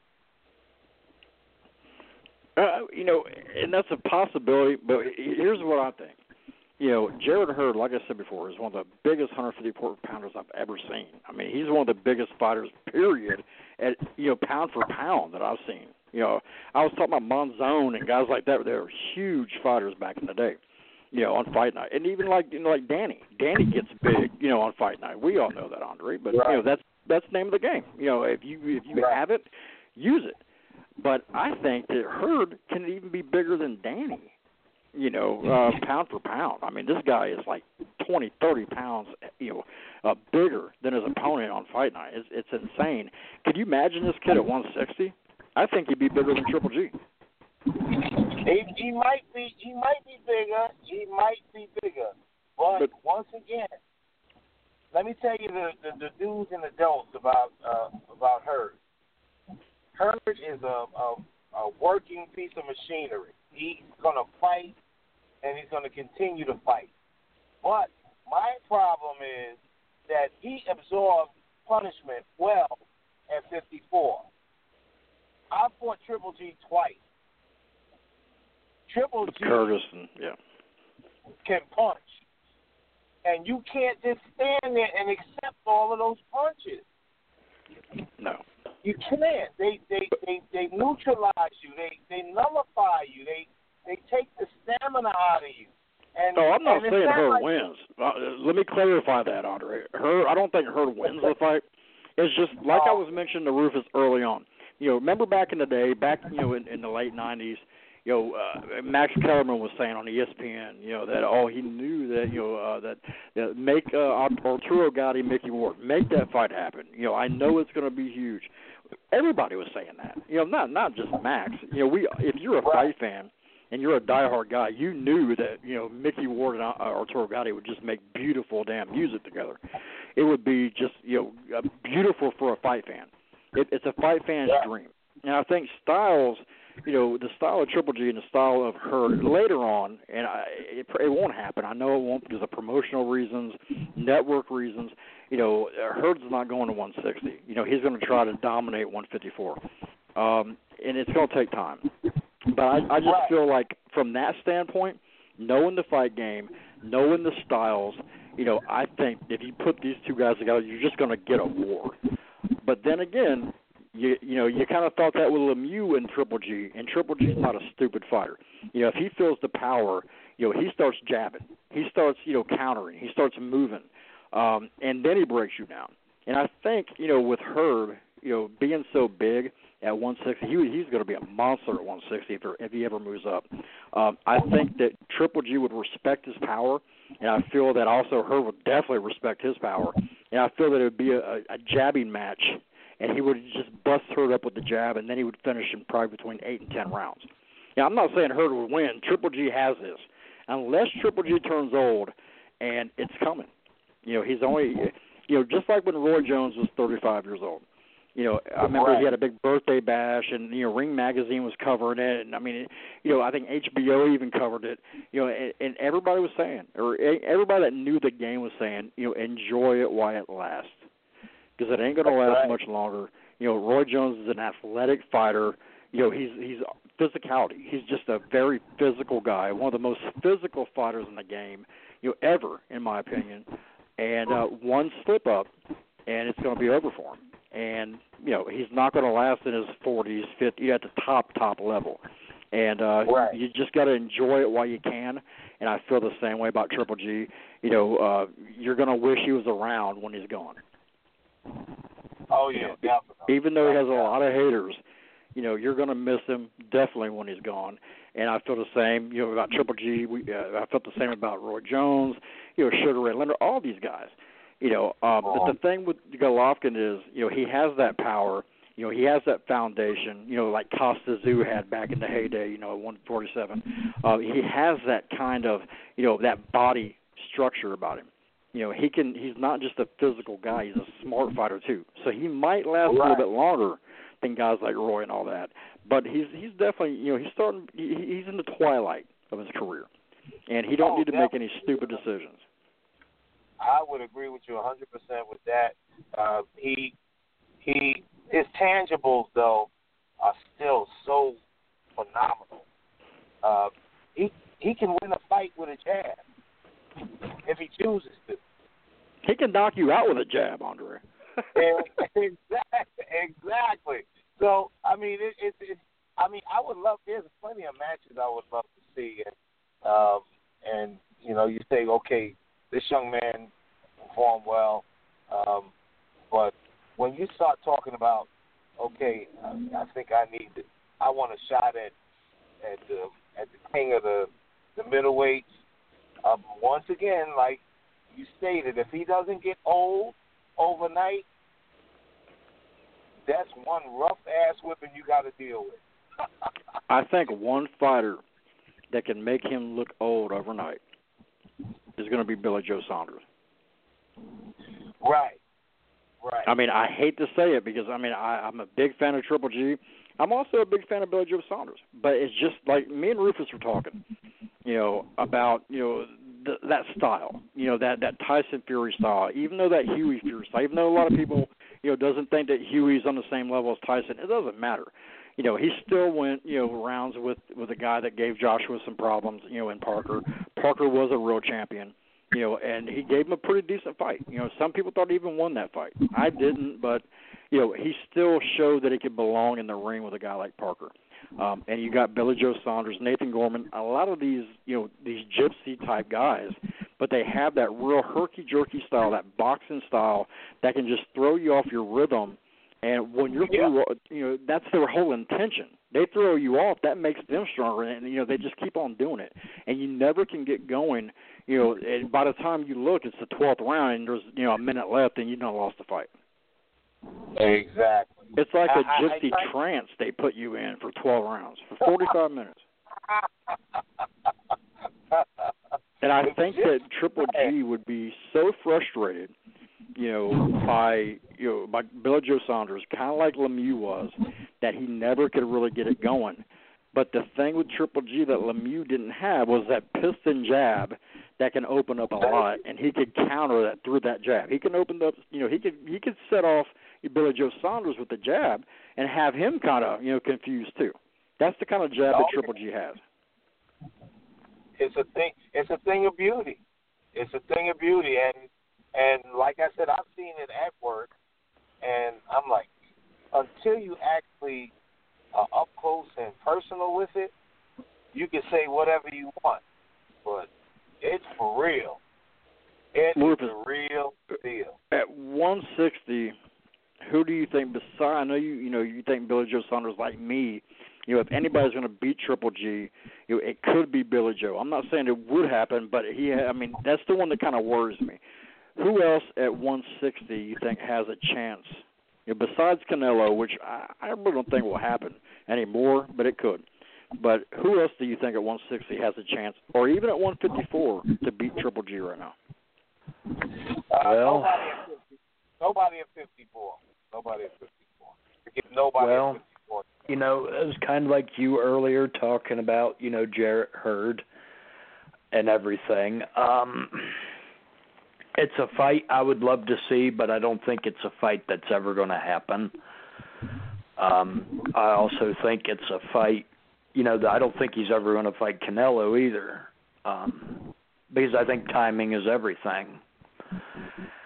We already seen Triple G starting to slow down when he fought Danny. And here you have this, period of time, too, where he hasn't been fighting, everybody knows he beat Canelo, but he got robbed, essentially. He's 36 years old. How long do you think he's going to really go on? I think he's going to fight, Spike O'Sullivan, even though it's not the fight anybody wants. But he's going to fight Billy Joe Saunders in September. And I think win, lose, or draw, that's going to be the last fight Triple G does, in my opinion. Wow. Wow. I've got to put that one in the gospel book now. I think it's going to be the last thing, because that's the last undefeated champion that there really is, because who else really is out there? Right. To me, I think Billy Joe Saunders, I think Canelo was, Golovkin's Mike Tyson moment, like Lennox Lewis had. Lennox Lewis, he climbed the mountaintop. He beat the guy for years that's been built up. He finally won. And then he goes and fights, Vitali. I got a better analogy. It was like Evander Holyfield when he beat Mike Tyson. Right. But then Evander Holyfield got beat by Michael Moore, a fast-moving, late-hitting guy, kind of awkward, and it'll be just like Billy Joe Saunders. Well, I got to disagree with you on that, and the reason I do, Rufus, is because, every fighter has, excuses, most of the time. You'll never see a fighter say, oh, well, he was just better. It don't have, maybe 99% of the time you're going to have guys that have excuses. But Evander Holyfield, he had a real true excuse. I mean, the guy had heart issues. He ends up having surgery. He had a lot of stuff going on health-wise, before he fought Michael Moore. And I was hearing before, from inside people that they were trying to get him to pull out of that fight because they knew about the health issues, and he just did not do it. He wanted to get the payday. He wanted to defend his title against Moore, and he did, and he lost it. But then he fights him again, and it was like night and day. I mean, if you look at both fights, Evander Holyfield, it wasn't that Michael Moore declined, even though he got beat by Foreman afterwards. It was just how good Evander was. Evander dominated Michael Moore, dropped him, 4 or 5 times? It was a destruction. And I feel really that Evander Holyfield had a legit excuse. I think that it really did not show that Michael Moore was a better fighter in that first fight. I think Evander Holyfield really was sick and come very, very unprepared in that fight. And that's why I mentioned Lennox Lewis, because Lennox Lewis, look how built up this fight was. For years, since they were amateurs and since Lennox won gold in the Olympics, everybody was clamoring for Tyson and for Lennox Lewis to fight. It finally happened so many years later. He gets a knockout victory. You could just see after he beat Mike Tyson that he accomplished everything he needed to accomplish. I mean, he climbed the mountaintop. He is the king. And I think the hunger just left him right after that fight. And even though he had a tough opponent from him, Vitali, I still felt that Lennox Lewis would have done a lot better, earlier in his career against Vitali and Vladimir. And I felt that if he wouldn't have knocked out Mike Tyson, it would have been a much different fight against Vitali, and he wouldn't have looked so bad. And he knew that, and that's why he retired. And in my opinion, I think he thought that Vitali, would definitely beat him if they fought again.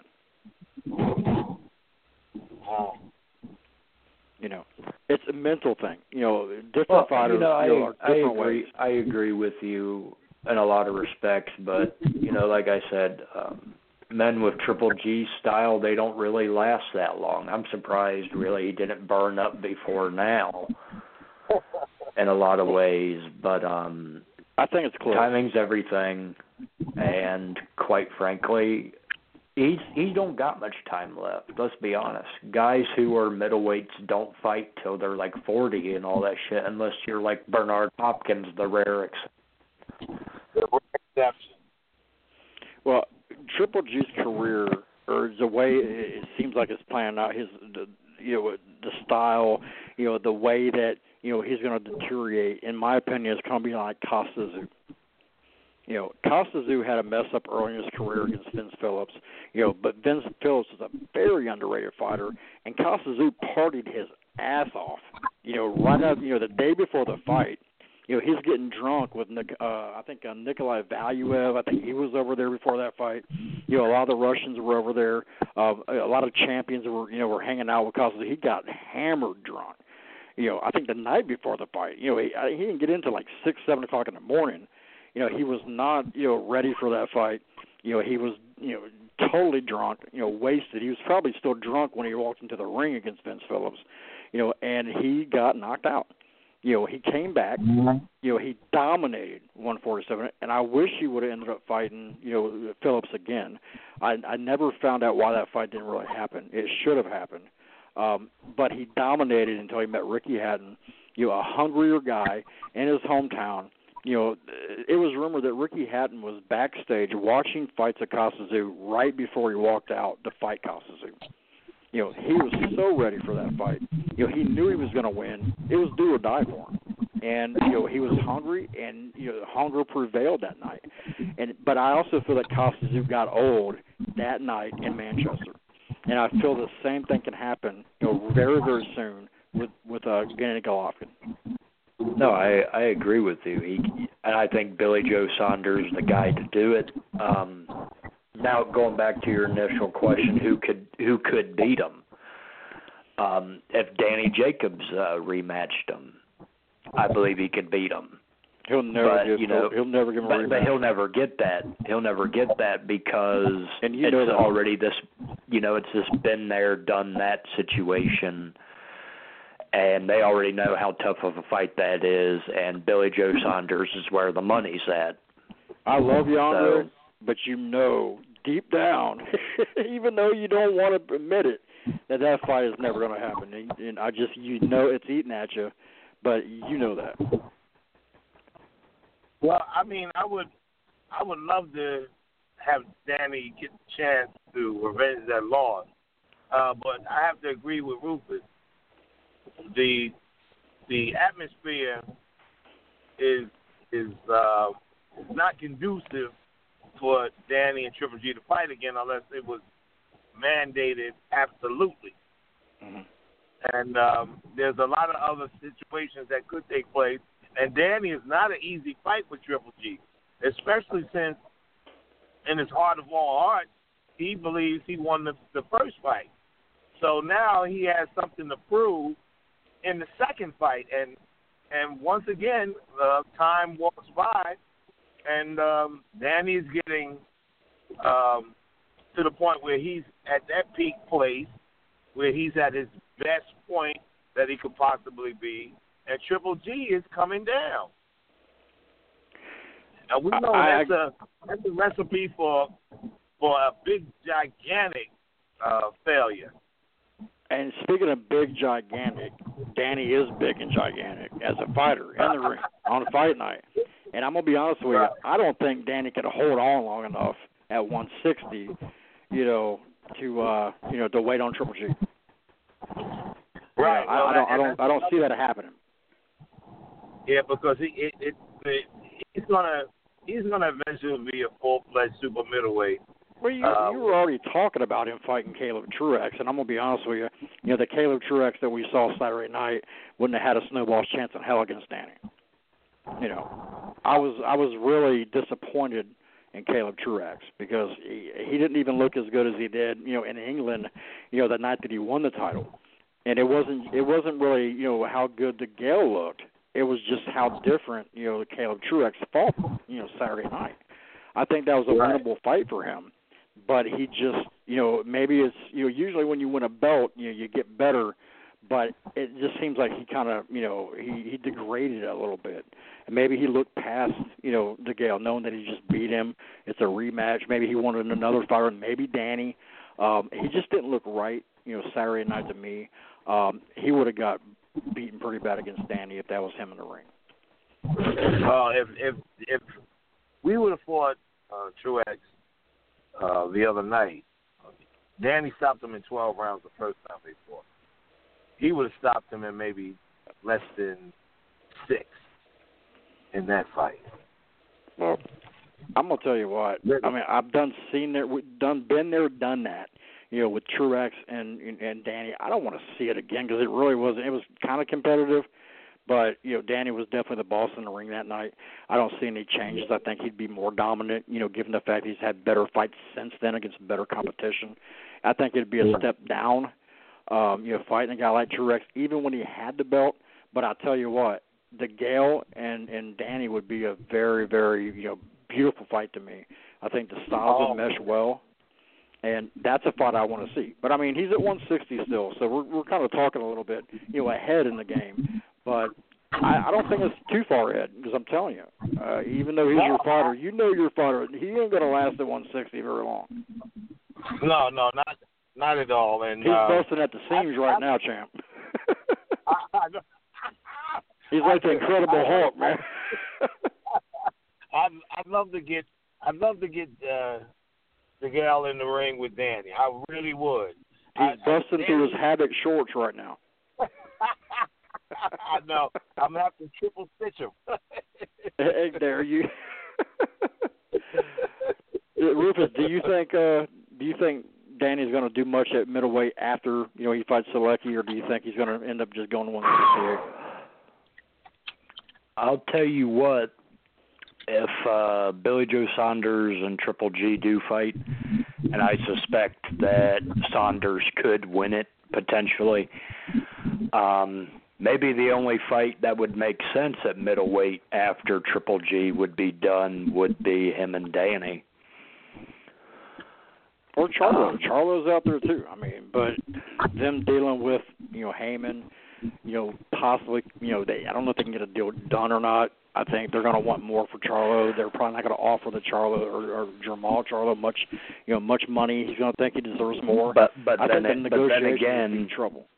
But then again, knowing Billy Joe Saunders, gypsy people, they're all about the money, just like Floyd Mayweather's about all the money too. So,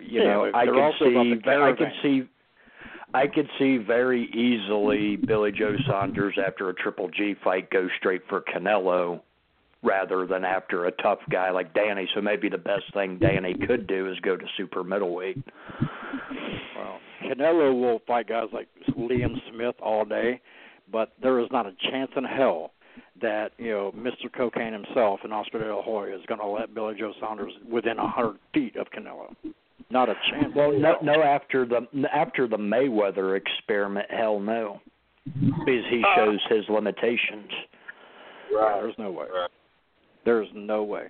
And really, to be honest with you, after Billy Joe Saunders and Charlo, if Canelo's not going to fight, I mean, there's really not a whole lot left. I mean, Golovkin has pretty much dominated his division. If you think like I think, he beat Canelo. I don't even care about seeing a rematch right now. I never did. I think Billy Joe Saunders and Golovkin, and people are going to say I'm crazy, and Twitter's going to call me, piece of shit, and oh my God, he said that, whatever. But I always wanted to see Billy Joe Saunders, more than the rematch with Canelo. That's the fight I really wanted to see. Maybe I'm crazy. Am I crazy, guys? No. That is the logical fight after, this abortion, if you will, of Spike O'Sullivan. It's the only thing that makes sense. Well, here's my my reasoning about this. Alvarez, has fought some tremendous talent in his career. At middleweight, he didn't, in my opinion. He fought Triple G, but he didn't win that fight. He got pushed around the ring. He was on his back. But he wasn't being smart, all the time on the ropes. He landed some combinations and some decent punches, but he didn't, control the ring. Like Muhammad Ali controlled the ring, even though he was on the ropes against George Foreman. That was, total control. That was being the boss, the whole night, being on the ropes, but he still controlled the whole fight. Canelo did not do that. He got overwhelmed, and he landed some combinations, but he didn't do enough. He was pushed all night long, kind of like the way Lara was pushed against Jared Hurt. I can't give a win, to a guy that lands some combinations, but 40 minutes of the fight, his back, he's got rope burn on his back because he's been laying on him, so much. I can't do that, and I don't feel that Canelo really did enough to me to merit a rematch right now. He should prove himself, a little bit more at middleweight. Billy Joe Saunders went to, one of the maybe third, fourth best middleweight in the division, a guy that gave, Triple G, some problems, made him change his style. I wouldn't say gave him problems, but he made, there's only certain guys in the game right now that made, Triple G change his style and adapt. And, David Lemieux was one of them guys. He made Golovkin turn into a jabber and a boxer. And he was very, very patient in that fight, and very, very, the power, he felt it, and he respected it. And if he respects that power, he's not going to push you all night long. He's going to change his style. And only a couple guys did it. Danny did that in spurts, Andre, but he didn't do it all night. Right. But Lemieux all night long, it was a jabbing contest. He would throw combinations in spurts, and he adapted like a champion. But there's not many guys that could do that. And Billy Joe Saunders totally schooled a guy, even more humiliating to me than what Canelo did to him, via 12 rounds, and just clowned him all night. I think he beat him more decisive than Triple G did. And to do that to me, at middleweight, and you're a true middleweight, you deserve a fight more than a guy that got beat and just got a rematch because of the money. And that's the only reason why this fight's being made or was being made, is because of the money. It was a money grab. The draw, you think that draw was, was just, a freak occurrence? You think it was just, it just happened to happen? Come on. Get the hell out of here. Because if Golovkin would have got a unanimous decision or even a split decision, there's no way in hell this damn fight would be happening again. It was a money grab from the beginning. Not one single bit. And you know what? You know who wins?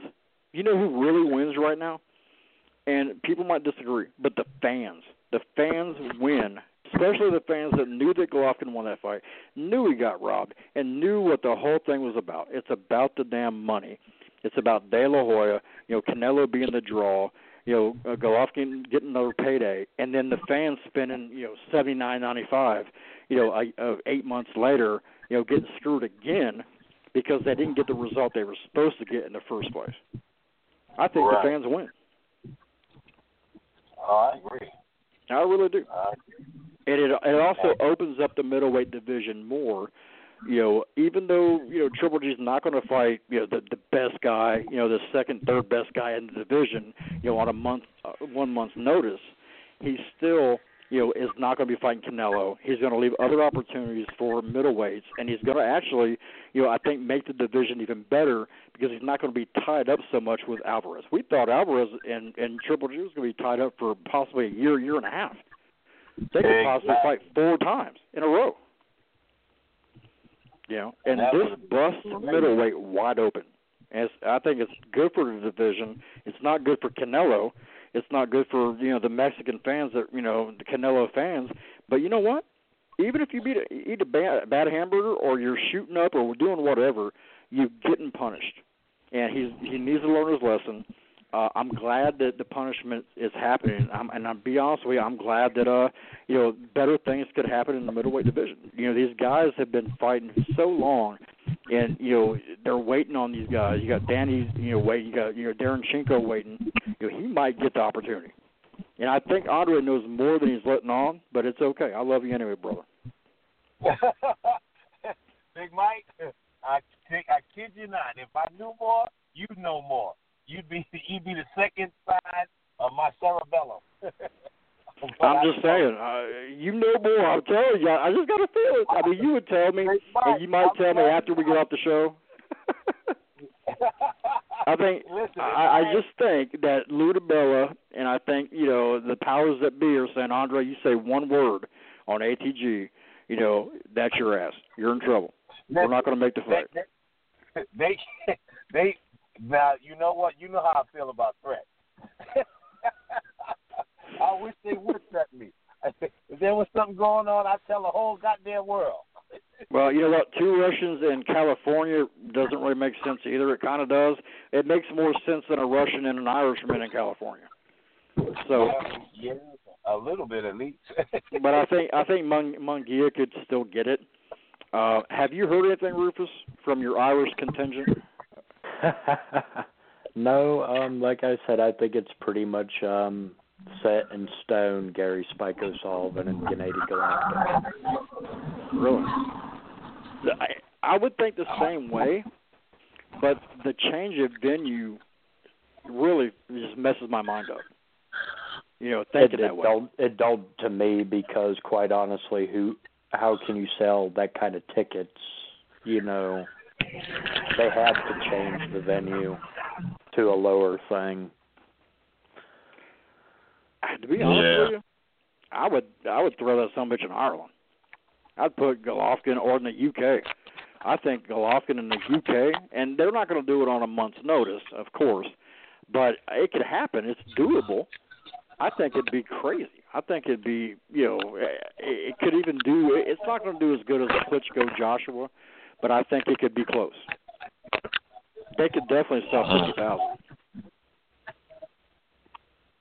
I don't think there's enough time to really drum up the interest, to be honest. Yeah. But if you brought in Eddie Hearn, I guarantee you he could make it happen. Probably. But he's going to want, Is Spike? Spike's a Hearn guy, right? No, I don't. I don't even think he's a Warren guy, to tell you the truth. I thought he was, because you guys were going to fight him, and it was being highly considered. Because I thought the reason being is because he was a Hearn guy. No, because he's with Golden Boy. He has two promoters. Golden Boy and is co-promoting him with another group. I'm going to find out who it is. I'll have that information. It's kind of like, Joseph Parker, being promoted by Duco, but co-promoted by Top Rank. Right, in that sense and in that realm. But I have to find out who that actually is. I'm going to be honest with you. If you drop that fight in Ireland or in the UK, you're not going to need that much preparation, because I love the UK fans. I love them. I wish I could be a boxing writer and move to the UK, because boxing, it's like the 50s. It's like the 30s, 40s, and 50s, 60s. Boxing is one of the biggest sports in the UK. Maybe next to soccer. Oh, yeah. It's huge. Definitely. And Rufus, you can testament to this. The boxing fans in the UK are some of the most loyal, passionate, just awesome fans. They're really, besides the Mexican fans in Mexico, they love boxing too. Next to soccer, boxing's pretty much it. It's a major sport in Mexico. It's a major sport, in the UK. I wish it could still have that luster here in the United States, and I feel that's really lost it, especially since the heavyweight division, kind of collapsed with, Lennox Lewis retiring, Evander Holyfield, going down, Mike Tyson getting knocked out and retiring. It really lost a lot with the heavyweight division, starting with the heavyweight division. But the UK has got so strong. It's not even the heavyweights. Even though Anthony Joshua is the biggest draw in the UK, these guys love the small guys. They don't care. You can have 20 losses and be a hometown guy and still sell thousands and thousands of tickets, and be on TV. They love boxing completely. Right. They certainly do. And it doesn't matter who, what, where, why, when. They just seem to support their fighters, and that's all it need be is their fighters, and they will have 150% support. I mean, what do you? I know you love the UK fans too. You love the Gypsies. You love everybody over there, Rufus. Why are they so passionate about boxing when here in the United States, where it's supposed to be the mecca of boxing, it seems like we're not even 1%, as passionate as these fans in the UK are. Can you explain that? Well, even though America has been the mecca of boxing, quite frankly, this sport, for all intents and purposes, was given birth to in Great Britain. Oh, yeah. And I mean, it was always there. Even in the bare-knuckle times, the first champion of the world was James Figg from Great Britain. The oldest pair of boxing gloves found was at Hadrian's Wall in Great Britain. I mean, it's such deep-rooted. I think the enthusiasm with Great Britain is the fact that American boxing has declined so much, and we can argue why there is that decline, whether it's the amateur system or the promoters are so big and powerful over here that it's choked out, the developmental smaller promotions, whatever you want to argue, but the enthusiasm has spiked in Great Britain because their superior seating system in the amateurs, combined with their regional championships and pro developmental, has made them go from being brave, gallant losers who went out on their shield like Frank Bruno and stuff like that to being the top guys, because we have dropped off so fast in virtually all divisions. Even when the U.S. was the mecca, considered the mecca, back, 60s, 70s, 50s, 60s, 70s, 80s, even 90s, the UK still was so passionate, even back then. They just happen to have more champions now and more talent, because of the amateur system, in my opinion. But these guys, like Nigel Benn, come to the States and he fought, when Chris Eubank, fought Nigel Benn in the UK. I mean, these people would travel thousands of miles. Well, you got to understand the damn ocean. Well, you got to understand, Great Britain is an island country. You saw these guys from the time they turned pro all the way to the end. They were always on local television. You could turn on the TV, it'd be Channel 2, Channel 3, Channel 4. There is boxing. And you saw these guys, and you became emotionally attached to them. That don't happen in America. You don't see guys from the beginning to the end. Even over in there's the United different. States, when we were on top in boxing, even like when Mike Tyson was dominating, when guys like Evander Holyfield, stuff like that, when they went overseas, you didn't see, you didn't hear people taking over the arena that's rooting for the away guy. In England, you got guys like when Ricky Hatton, fought Floyd Mayweather, Joe Calzaghe comes over. These guys are so determined and so just passionate and loyal that basically I've never seen it where you're fighting in an American arena, Vegas, Brooklyn, AC. It don't matter. When these guys fought, the crowd overwhelmed the home guy. You're an American fighting an Englishman. Because here's the thing. Here's the thing. These people are symbols to them. They represent the whole country. Whereas there's no boxer in America that we can point to say that's the representation of America. Unlike over there. I mean, look at like the Floyd Mayweather Conor McGregor thing. You know how many thousands of Irishmen and like Englishmen crossed the oceans for this guy who had a snowball's chance in hell and everything like that? It was because to them he represents them. Right. And we don't have that. We don't have that in American boxing. No. There is no Rocky Balboa to represent everybody in America over here. No. And that's the thing. Like just like Deontay Wilder, he should be, more loved by people. But it's also attitude speaks a lot too. And I feel that his promoter's not doing his job. If Deontay Wilder, that's a lot of it. If Deontay Wilder was a Don King fighter, he, back in the day, in early 90s or late 90s, early 2000s, people can say what they want, but Don King was absolutely huge for boxing. Don King was the best promoter that ever lived, and I don't care.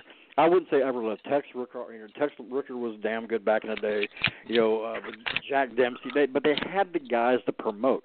They didn't really have to build guys up. Guys like Jack Dempsey, like Joe Louis, like Rocky Marciano, they were personalities. They were people persons. They were just the kind of guys that fight fans love. They had a great story. They were very respectful. Like Muhammad Ali. Muhammad Ali was hated by many, but he was loved by many more.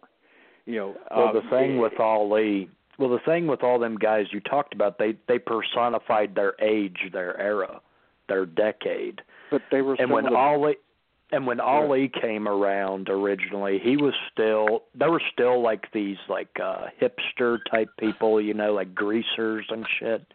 And they were like, oh, you got to be pro-American. You got to be a certain way or we don't like you at all.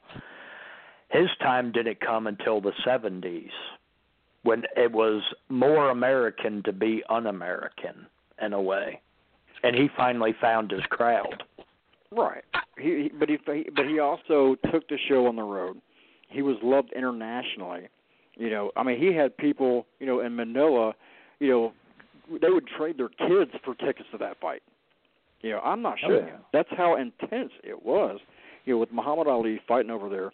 It's just, but they were the best self-promoters ever. Guys like that. Muhammad Ali self-promoted big time. Look at George Foreman.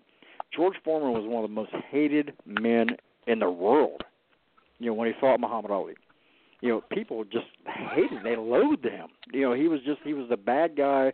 He had a whole country hating him, because Muhammad Ali, was talking about the German shepherds that he had, and, saying, the whole story. Muhammad Ali turned a whole country against George Foreman. And back when he was, Mr. Frankenstein, just walking everybody like a zombie, fighting like he did, he was not the most personable guy. And it kind of reminded me, in a sense, like the way Deontay Wilder is now. But, fast forward 10 years after his loss to, Jimmy Young, I think, in Puerto Rico. Fast forward after that, he retired. He rethought everything, and he came back as this happy, jovial, hamburger-eating heavyweight that everybody loved. It's so amazing. A guy like George Foreman went from one of the most hated guys to one of the most loved guys, in 10 years, because he thought about, what am I going to do? How am I going to present myself? He turned into a businessman them 10 years that he was off, and he ended up being one of the best businessmen, in my opinion, that ever lived. That is some of the most brilliant stuff he pulled ever. I've never seen another guy that's such a great promoter like George Foreman. But Muhammad Ali's up there with him, Rocky Marciano, Joe Louis was good. I mean, these guys were self-promoters, but they had good promoters behind them to push them over the edge. And that's what we don't have nowadays. We don't have good self-promoting guys, and they do in the UK as well. Tyson Fury is an awesome self-promoter. Billy Joe Saunders, he's controversial, but he's a good self-promoter as well. All these guys in the UK, they also pushed themselves too. And Anthony Joshua, he kind of has that class about him, but not like Tyson Fury. Tyson Fury he's epic. He's like George Foreman, like Muhammad Ali when it comes to self-promotion, and it works for him. And that's why these fans love him so much, and they travel 3,000-4,000 miles to see him. And when he's fighting a guy in America that's an American in his hometown, he has so many fans from overseas that they're outnumbering the guy's hometown. But that's the love of the game. That's the love they have for these fighters. But it also is because I think the UK has better boxing personalities right now, and they're better self-promoters. And it's a shame that Deontay Wilder, isn't like that right now. The win against Ortiz, it was a great win. He should be plastered all over TV right now. He should be making cameos in movies. Instead of Ronda Rousey's ass being in the fucking WWE, it needs to be Deontay Wilder. You got that right. I know that Rufus, you love seeing Ronda Rousey, tackling, Triple H or whatever his name is now. I know you kind of, you love seeing that body. Hey, her and them tight shorts she was wearing, them short shorts. Are you going to hate on me for that? But I'm not hating on you. No, I'm a man. I respect, your horniness about Ronda Rousey. But every time I see Ronda Rousey, I always picture that left foot, from Holly Holm touching her, just knocking her completely out. And after I've seen a woman get knocked out in the ring, I don't find them attractive anymore. Maybe I'm weird, but something about women getting bloodied up just turns me off. You like the idea of an undefeated woman who cannot lose, who would just eat anybody up alive, Dawes. That's your fetish. I want a woman who could kick your ass. I do. But I like a woman that doesn't have an attitude, like a bitch. Like Ronda Rousey. Well, then again, that's the flip side. You were talking about Deontay Wilder. I think what holds him back in a lot of ways is him playing the bad guy role when he shouldn't have to. This is a guy with unbelievable punching power and everything else. He shouldn't have to act that way. Yeah, but, he's not even a bad guy. Compared to Riddick Bowe, he's a fucking, Oh, no. Girl Scout, dude. Riddick Bowe is one of the most controversial heavyweights that ever lived. Rock Newman was just scum. I mean, this guy was a shiesty car salesman, that was violent. He loved violence. I mean, they had so many riots, every fight. They tried. Some fights they did more than others, but, they didn't care.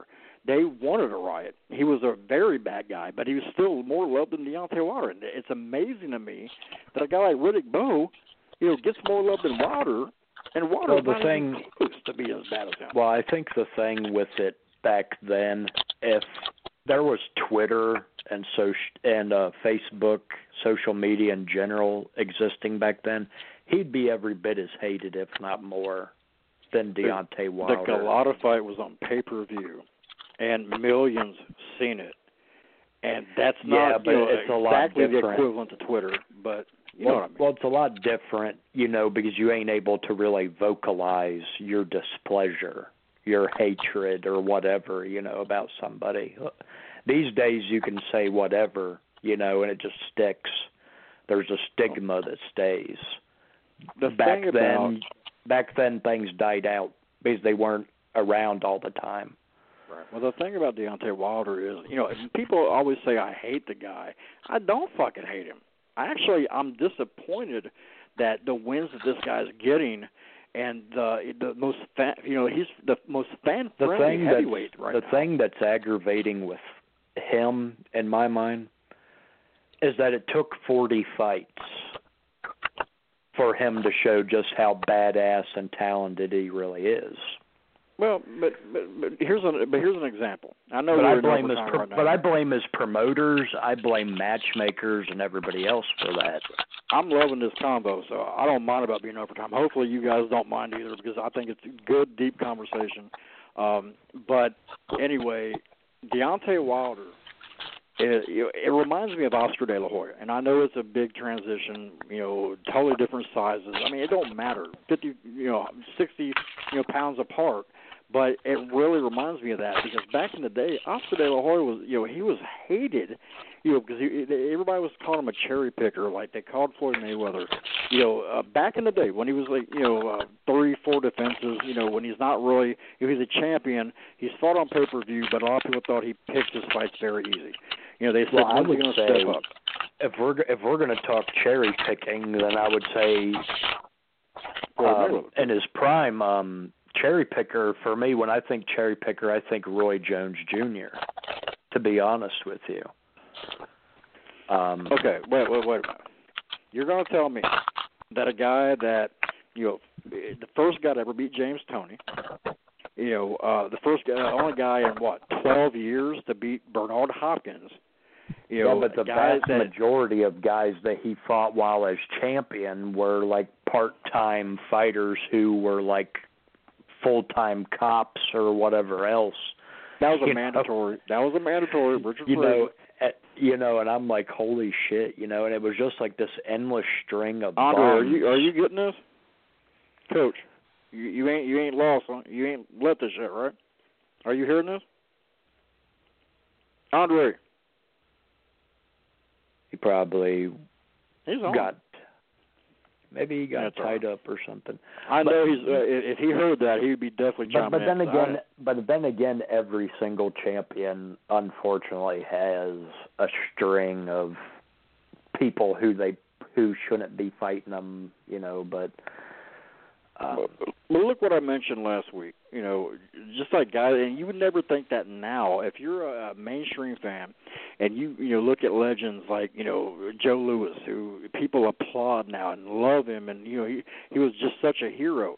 He had a lot of haters back in the day. The Bum of the Month Club, they were saying he fought horrible opposition. They were matching with bums all the time. He was a champion, and they were talking about him like that. They don't talk about him like that anymore.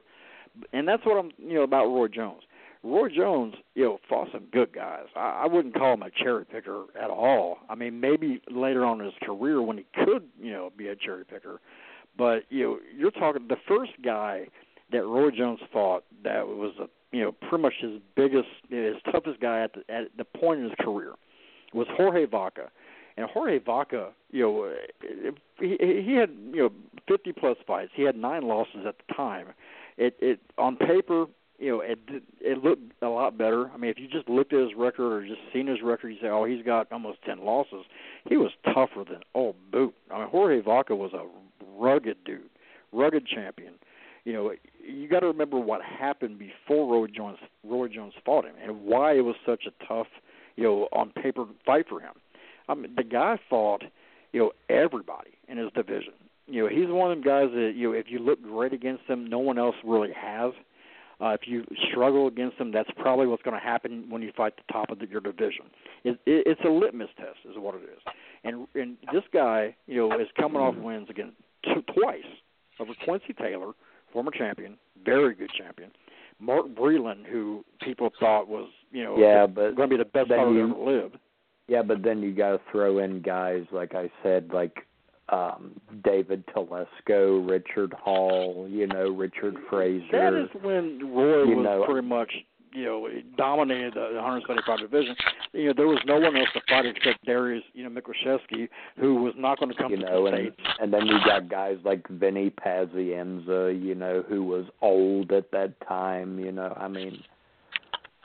Tony Thornton, I'm gonna break it down. We're in overtime, like I said, but this is good stuff to me. And Andre, I don't know if you're listening. You're still on. I'm here.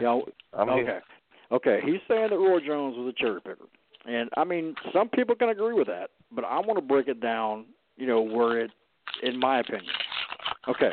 First, Jorge Vaca, like I mentioned before. The guy has a win over before he fought Roy Jones. Okay. He beat former champion Saul Mamby, which is a very, very tricky guy to fight. Pacino Cuevas, who was over, he was over the hill in his career, but it's still a good win on paper. He beat Lloyd Hunnigan. He's the first guy to ever beat Lloyd Hunnigan in England. And then he rematched him, and then he lost by knockout in the third round. He goes on to lose to Simon Brown, who's a very, very tough guy. Terry Norris, split decision. He lost. That's nothing to shake your head about, be disappointed about. And then he wins 6 straight fights, against limited opposition up until he fought Quincy Taylor and beat him twice. And then he's come off a knockout win against Mark Breland. And then Roy Jones knocks him out in one round in like a minute and 40 seconds. One punch. I am not saying that he did not fight good guys and beat them, Doss, but I'm just saying, when you were talking about cherry picking, my whole point was that virtually every guy who's worth anything has fought a string of crappy guys when they could have been fighting other people who were worth more. Roy Jones did that. Floyd Mayweather did that. Oscar De La Hoya did that. Well, even Bernard Hopkins did that, to where they could have fought other people, but instead fought too easy of guys. I say half the time, that happens. You also got to blame, the sanctioning bodies who bring out some of the scrubbiest of the scrubs, and make them mandatory. Because they want to keep the sanctioning bodies, the sanctioning fees going. That's why they have mandatories. They say it's to give people chances, but come on. Andre, you know this shit. They make mandatories to get paid. You just fight, and then, they say, well, you got a mandatory. You have to have this fight, done in 30 days, or we're going to strip you the title. Well, it's the same shit that Tyson Fury went through with the IBF, and they stripped him. And who was that fucking guy who fought Charles Martin? It was some guy I never even heard of before, and then Charles Martin became the champ, and then Glasgow. Yeah, and then Anthony Joshua beat Charles Martin, but a lot of these people, you're like, who? Yeah, who but the fuck are you? Charles Martin got paid $2 million or $3 million. Basically, money paved the way for Anthony Joshua to get that belt. And it was a very smart move on Hearn's part. I can't, fault Eddie Hearn for that. No, I can't fault it. I can't fault it managerial wise. It was an excellent move, but I understand. But not only did Charles Martin get paid, but I guarantee you that the IBF got paid too. Oh yeah, definitely. That's why they do that shit. Well, yeah, that is the only reason. You don't think they're going to throw $3 million at a fighter? And the damn the sanctioning body's not going to get their piece of the pie. They're going to get more. They're going to get more than crumbs. That's why there's 22 boxing organizations out there with a dozen belts per the sanctioning thing. So come on. All right, let me break this down. Okay, we got Jorge Vaca down. Then we got to put in Jorge Castro, former champion, very, very tough guy. One of the tough great champions coming out of Argentina. He blew him out, just shut it. You're not going to knock out Castro back in that day because he was just you couldn't knock him out. He was like made of stone. but he scored it. It was an easy 10-round decision. I think he won every single round. And this is a champion. This is a guy that went on to win a belt. He gave Terry Norris a pretty tough fight.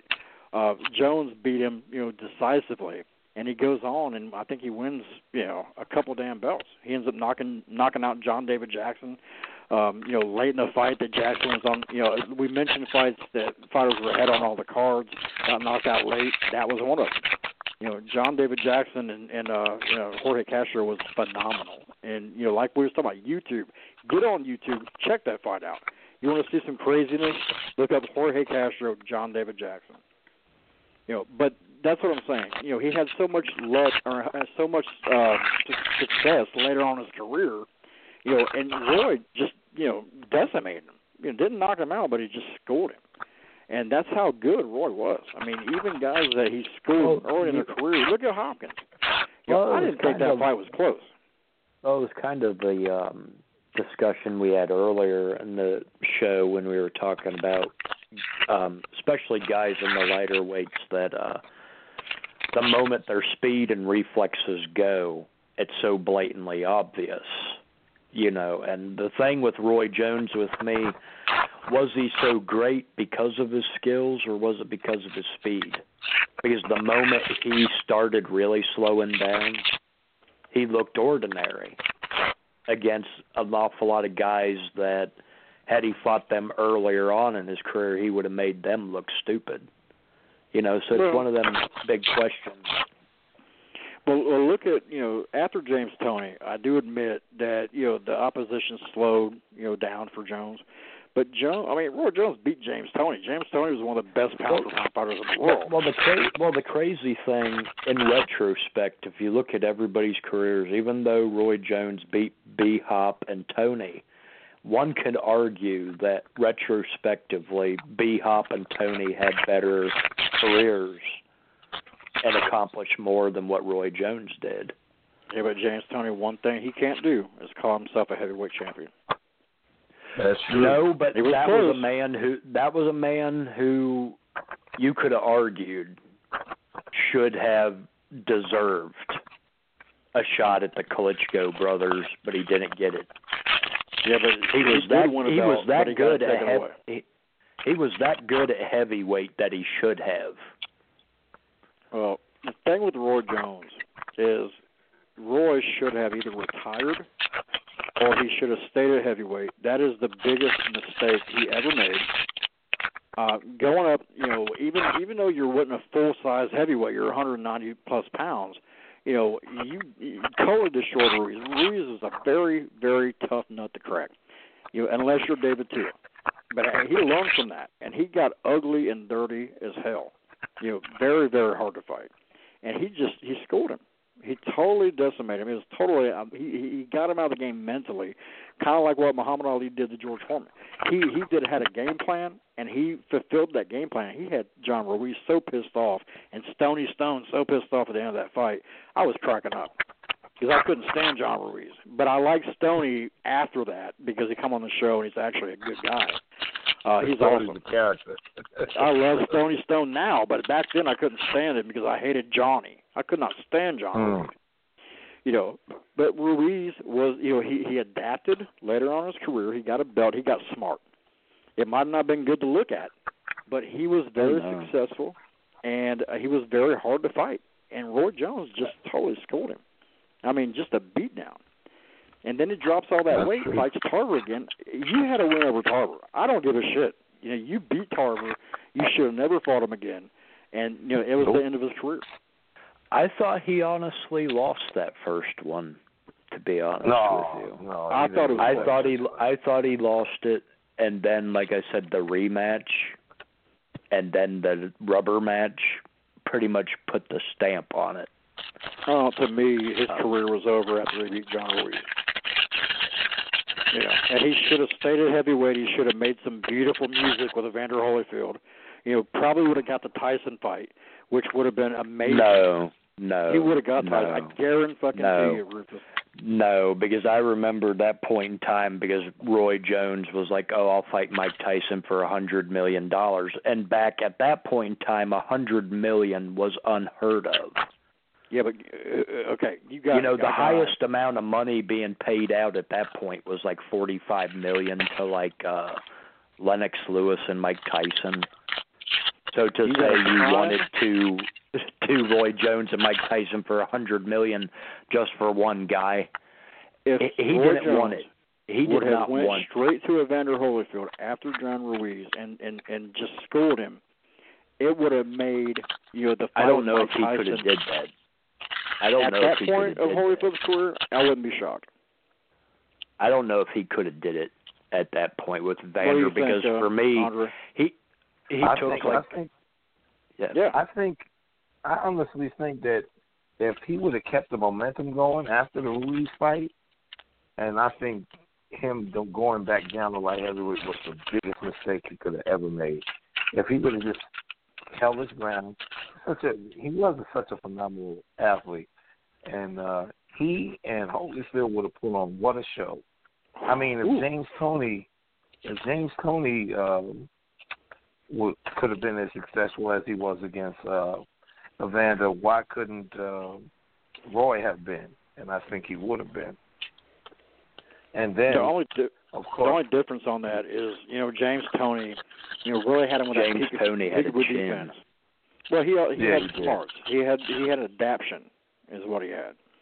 He adapted to Evander. And if, Roy was a physical fighter, definitely, he was an athletic guy. I don't know if he would adapt to Evander as much as James, because I think really, all in all, James Toney was a smarter fighter than Roy Jones, but Roy was so athletically talented that his athleticism and speed beat those smarts of James Toney. But James got smarter as he went on. He had a plan B. That was the difference. That's just how I feel. I feel James Toney had a plan B.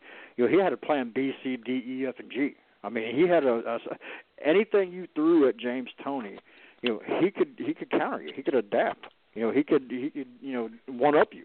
Don't matter what you threw at him, what style you were, southpaw, orthodox. It don't matter. He could adapt to your style, and I don't feel that Roy had that many plans in his book that James Toney had. James was a complete fighter, man. He was smart. Well, absolutely. But that's he was a throwback. He was a throwback to like Ezra Charles and all that.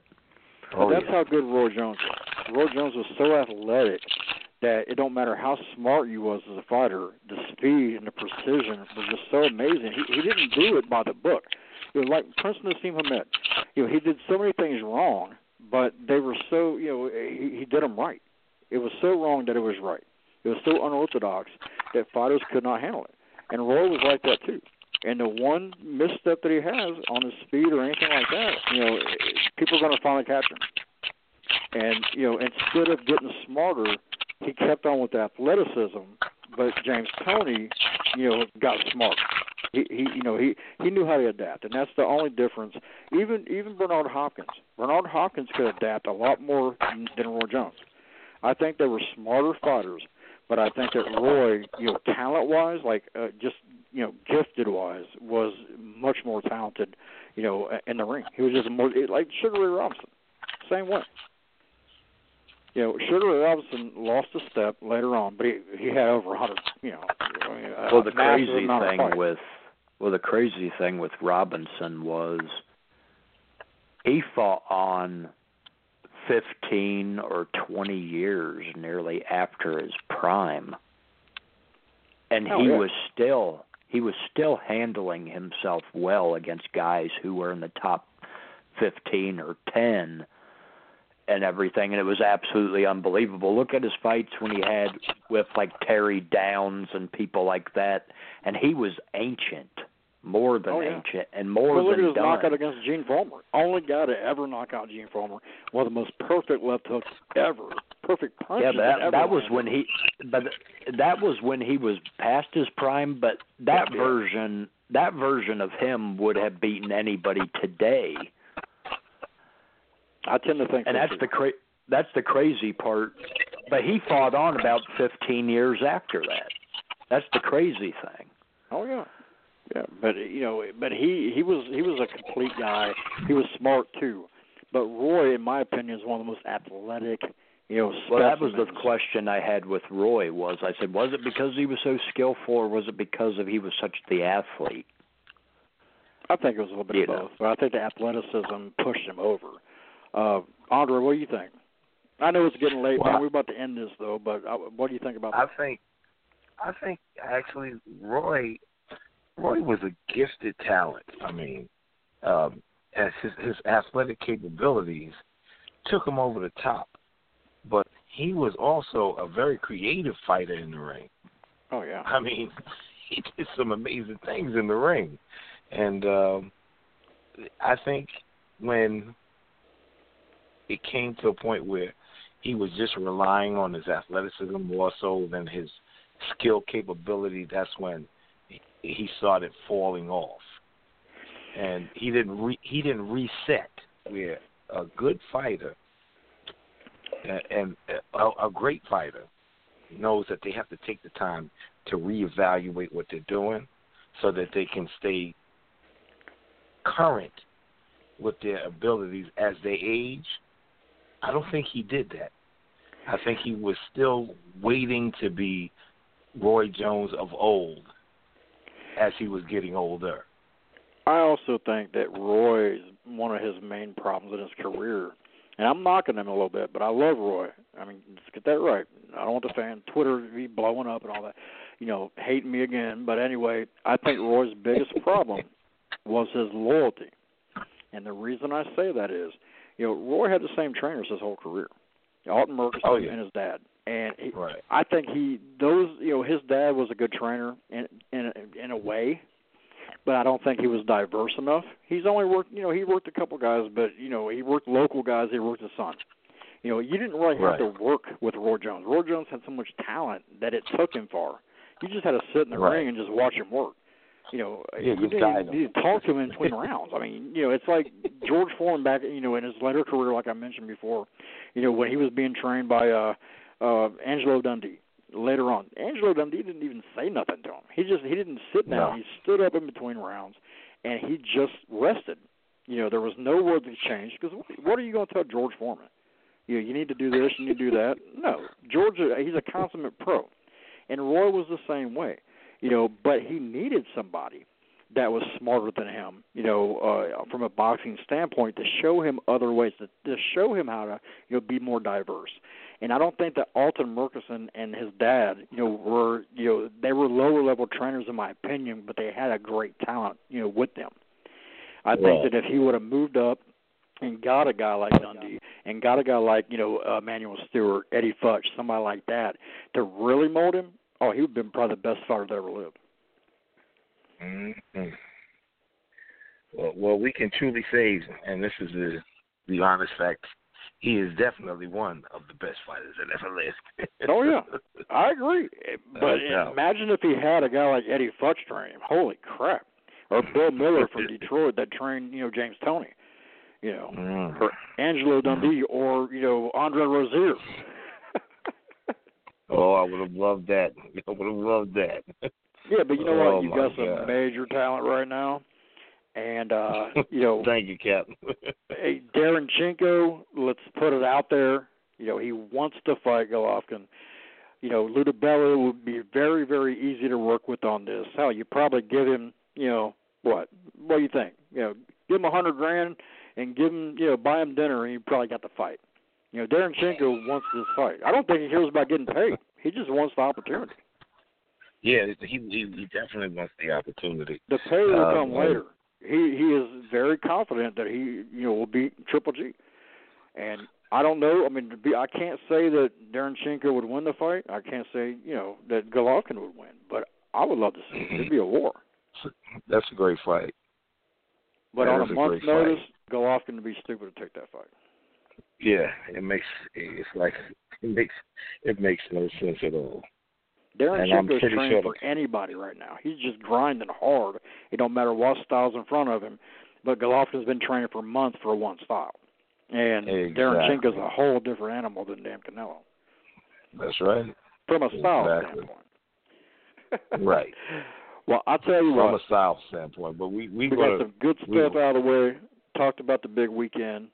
Congrats to Jared Hurd. Congrats to James DeGale and his fine sister. Hey, I'm glad DeGale is not retired, so we can still see that sweet honey in the ring or outside the ring. Like UK's version of Beyonce. Holy shit! Oh my. That is one. Anyway, I don't want DeGale to whoop my ass. So, very classy, very beautiful, woman. But yes, she's fine. yes, She's sexy. Okay. He can come down here if he wants to fly all the way to Louisiana with me. That's fine. But that is one piece of ass. Yeah, I'm calling it like it is. Andre, my man, keep on grinding, keep doing your thing. You got a lot of big fights coming up in the horizon. I can't wait. Some wonderful things coming up. I'm looking forward to them. They can't come soon enough. Well, champ, hang in there. Hopefully we'll see you Wednesday. Have a great night. All the people, we will see you in 2 days. 2 days. Here we come. All right. Bye. Good night, everybody.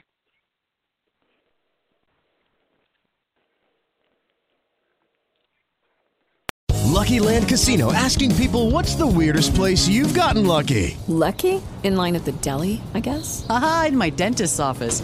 More than once, actually. Do I have to say? Yes, you do. In the car before my kids' PTA meeting. Really? Yes. Excuse me, what's the weirdest place you've gotten lucky? I never win and tell. Well, there you have it. You can get lucky anywhere, playing at LuckyLandSlots.com. Play for free right now. Are you feeling lucky? No purchase necessary. Void where prohibited by law. 18+. Terms and conditions apply. See website for details.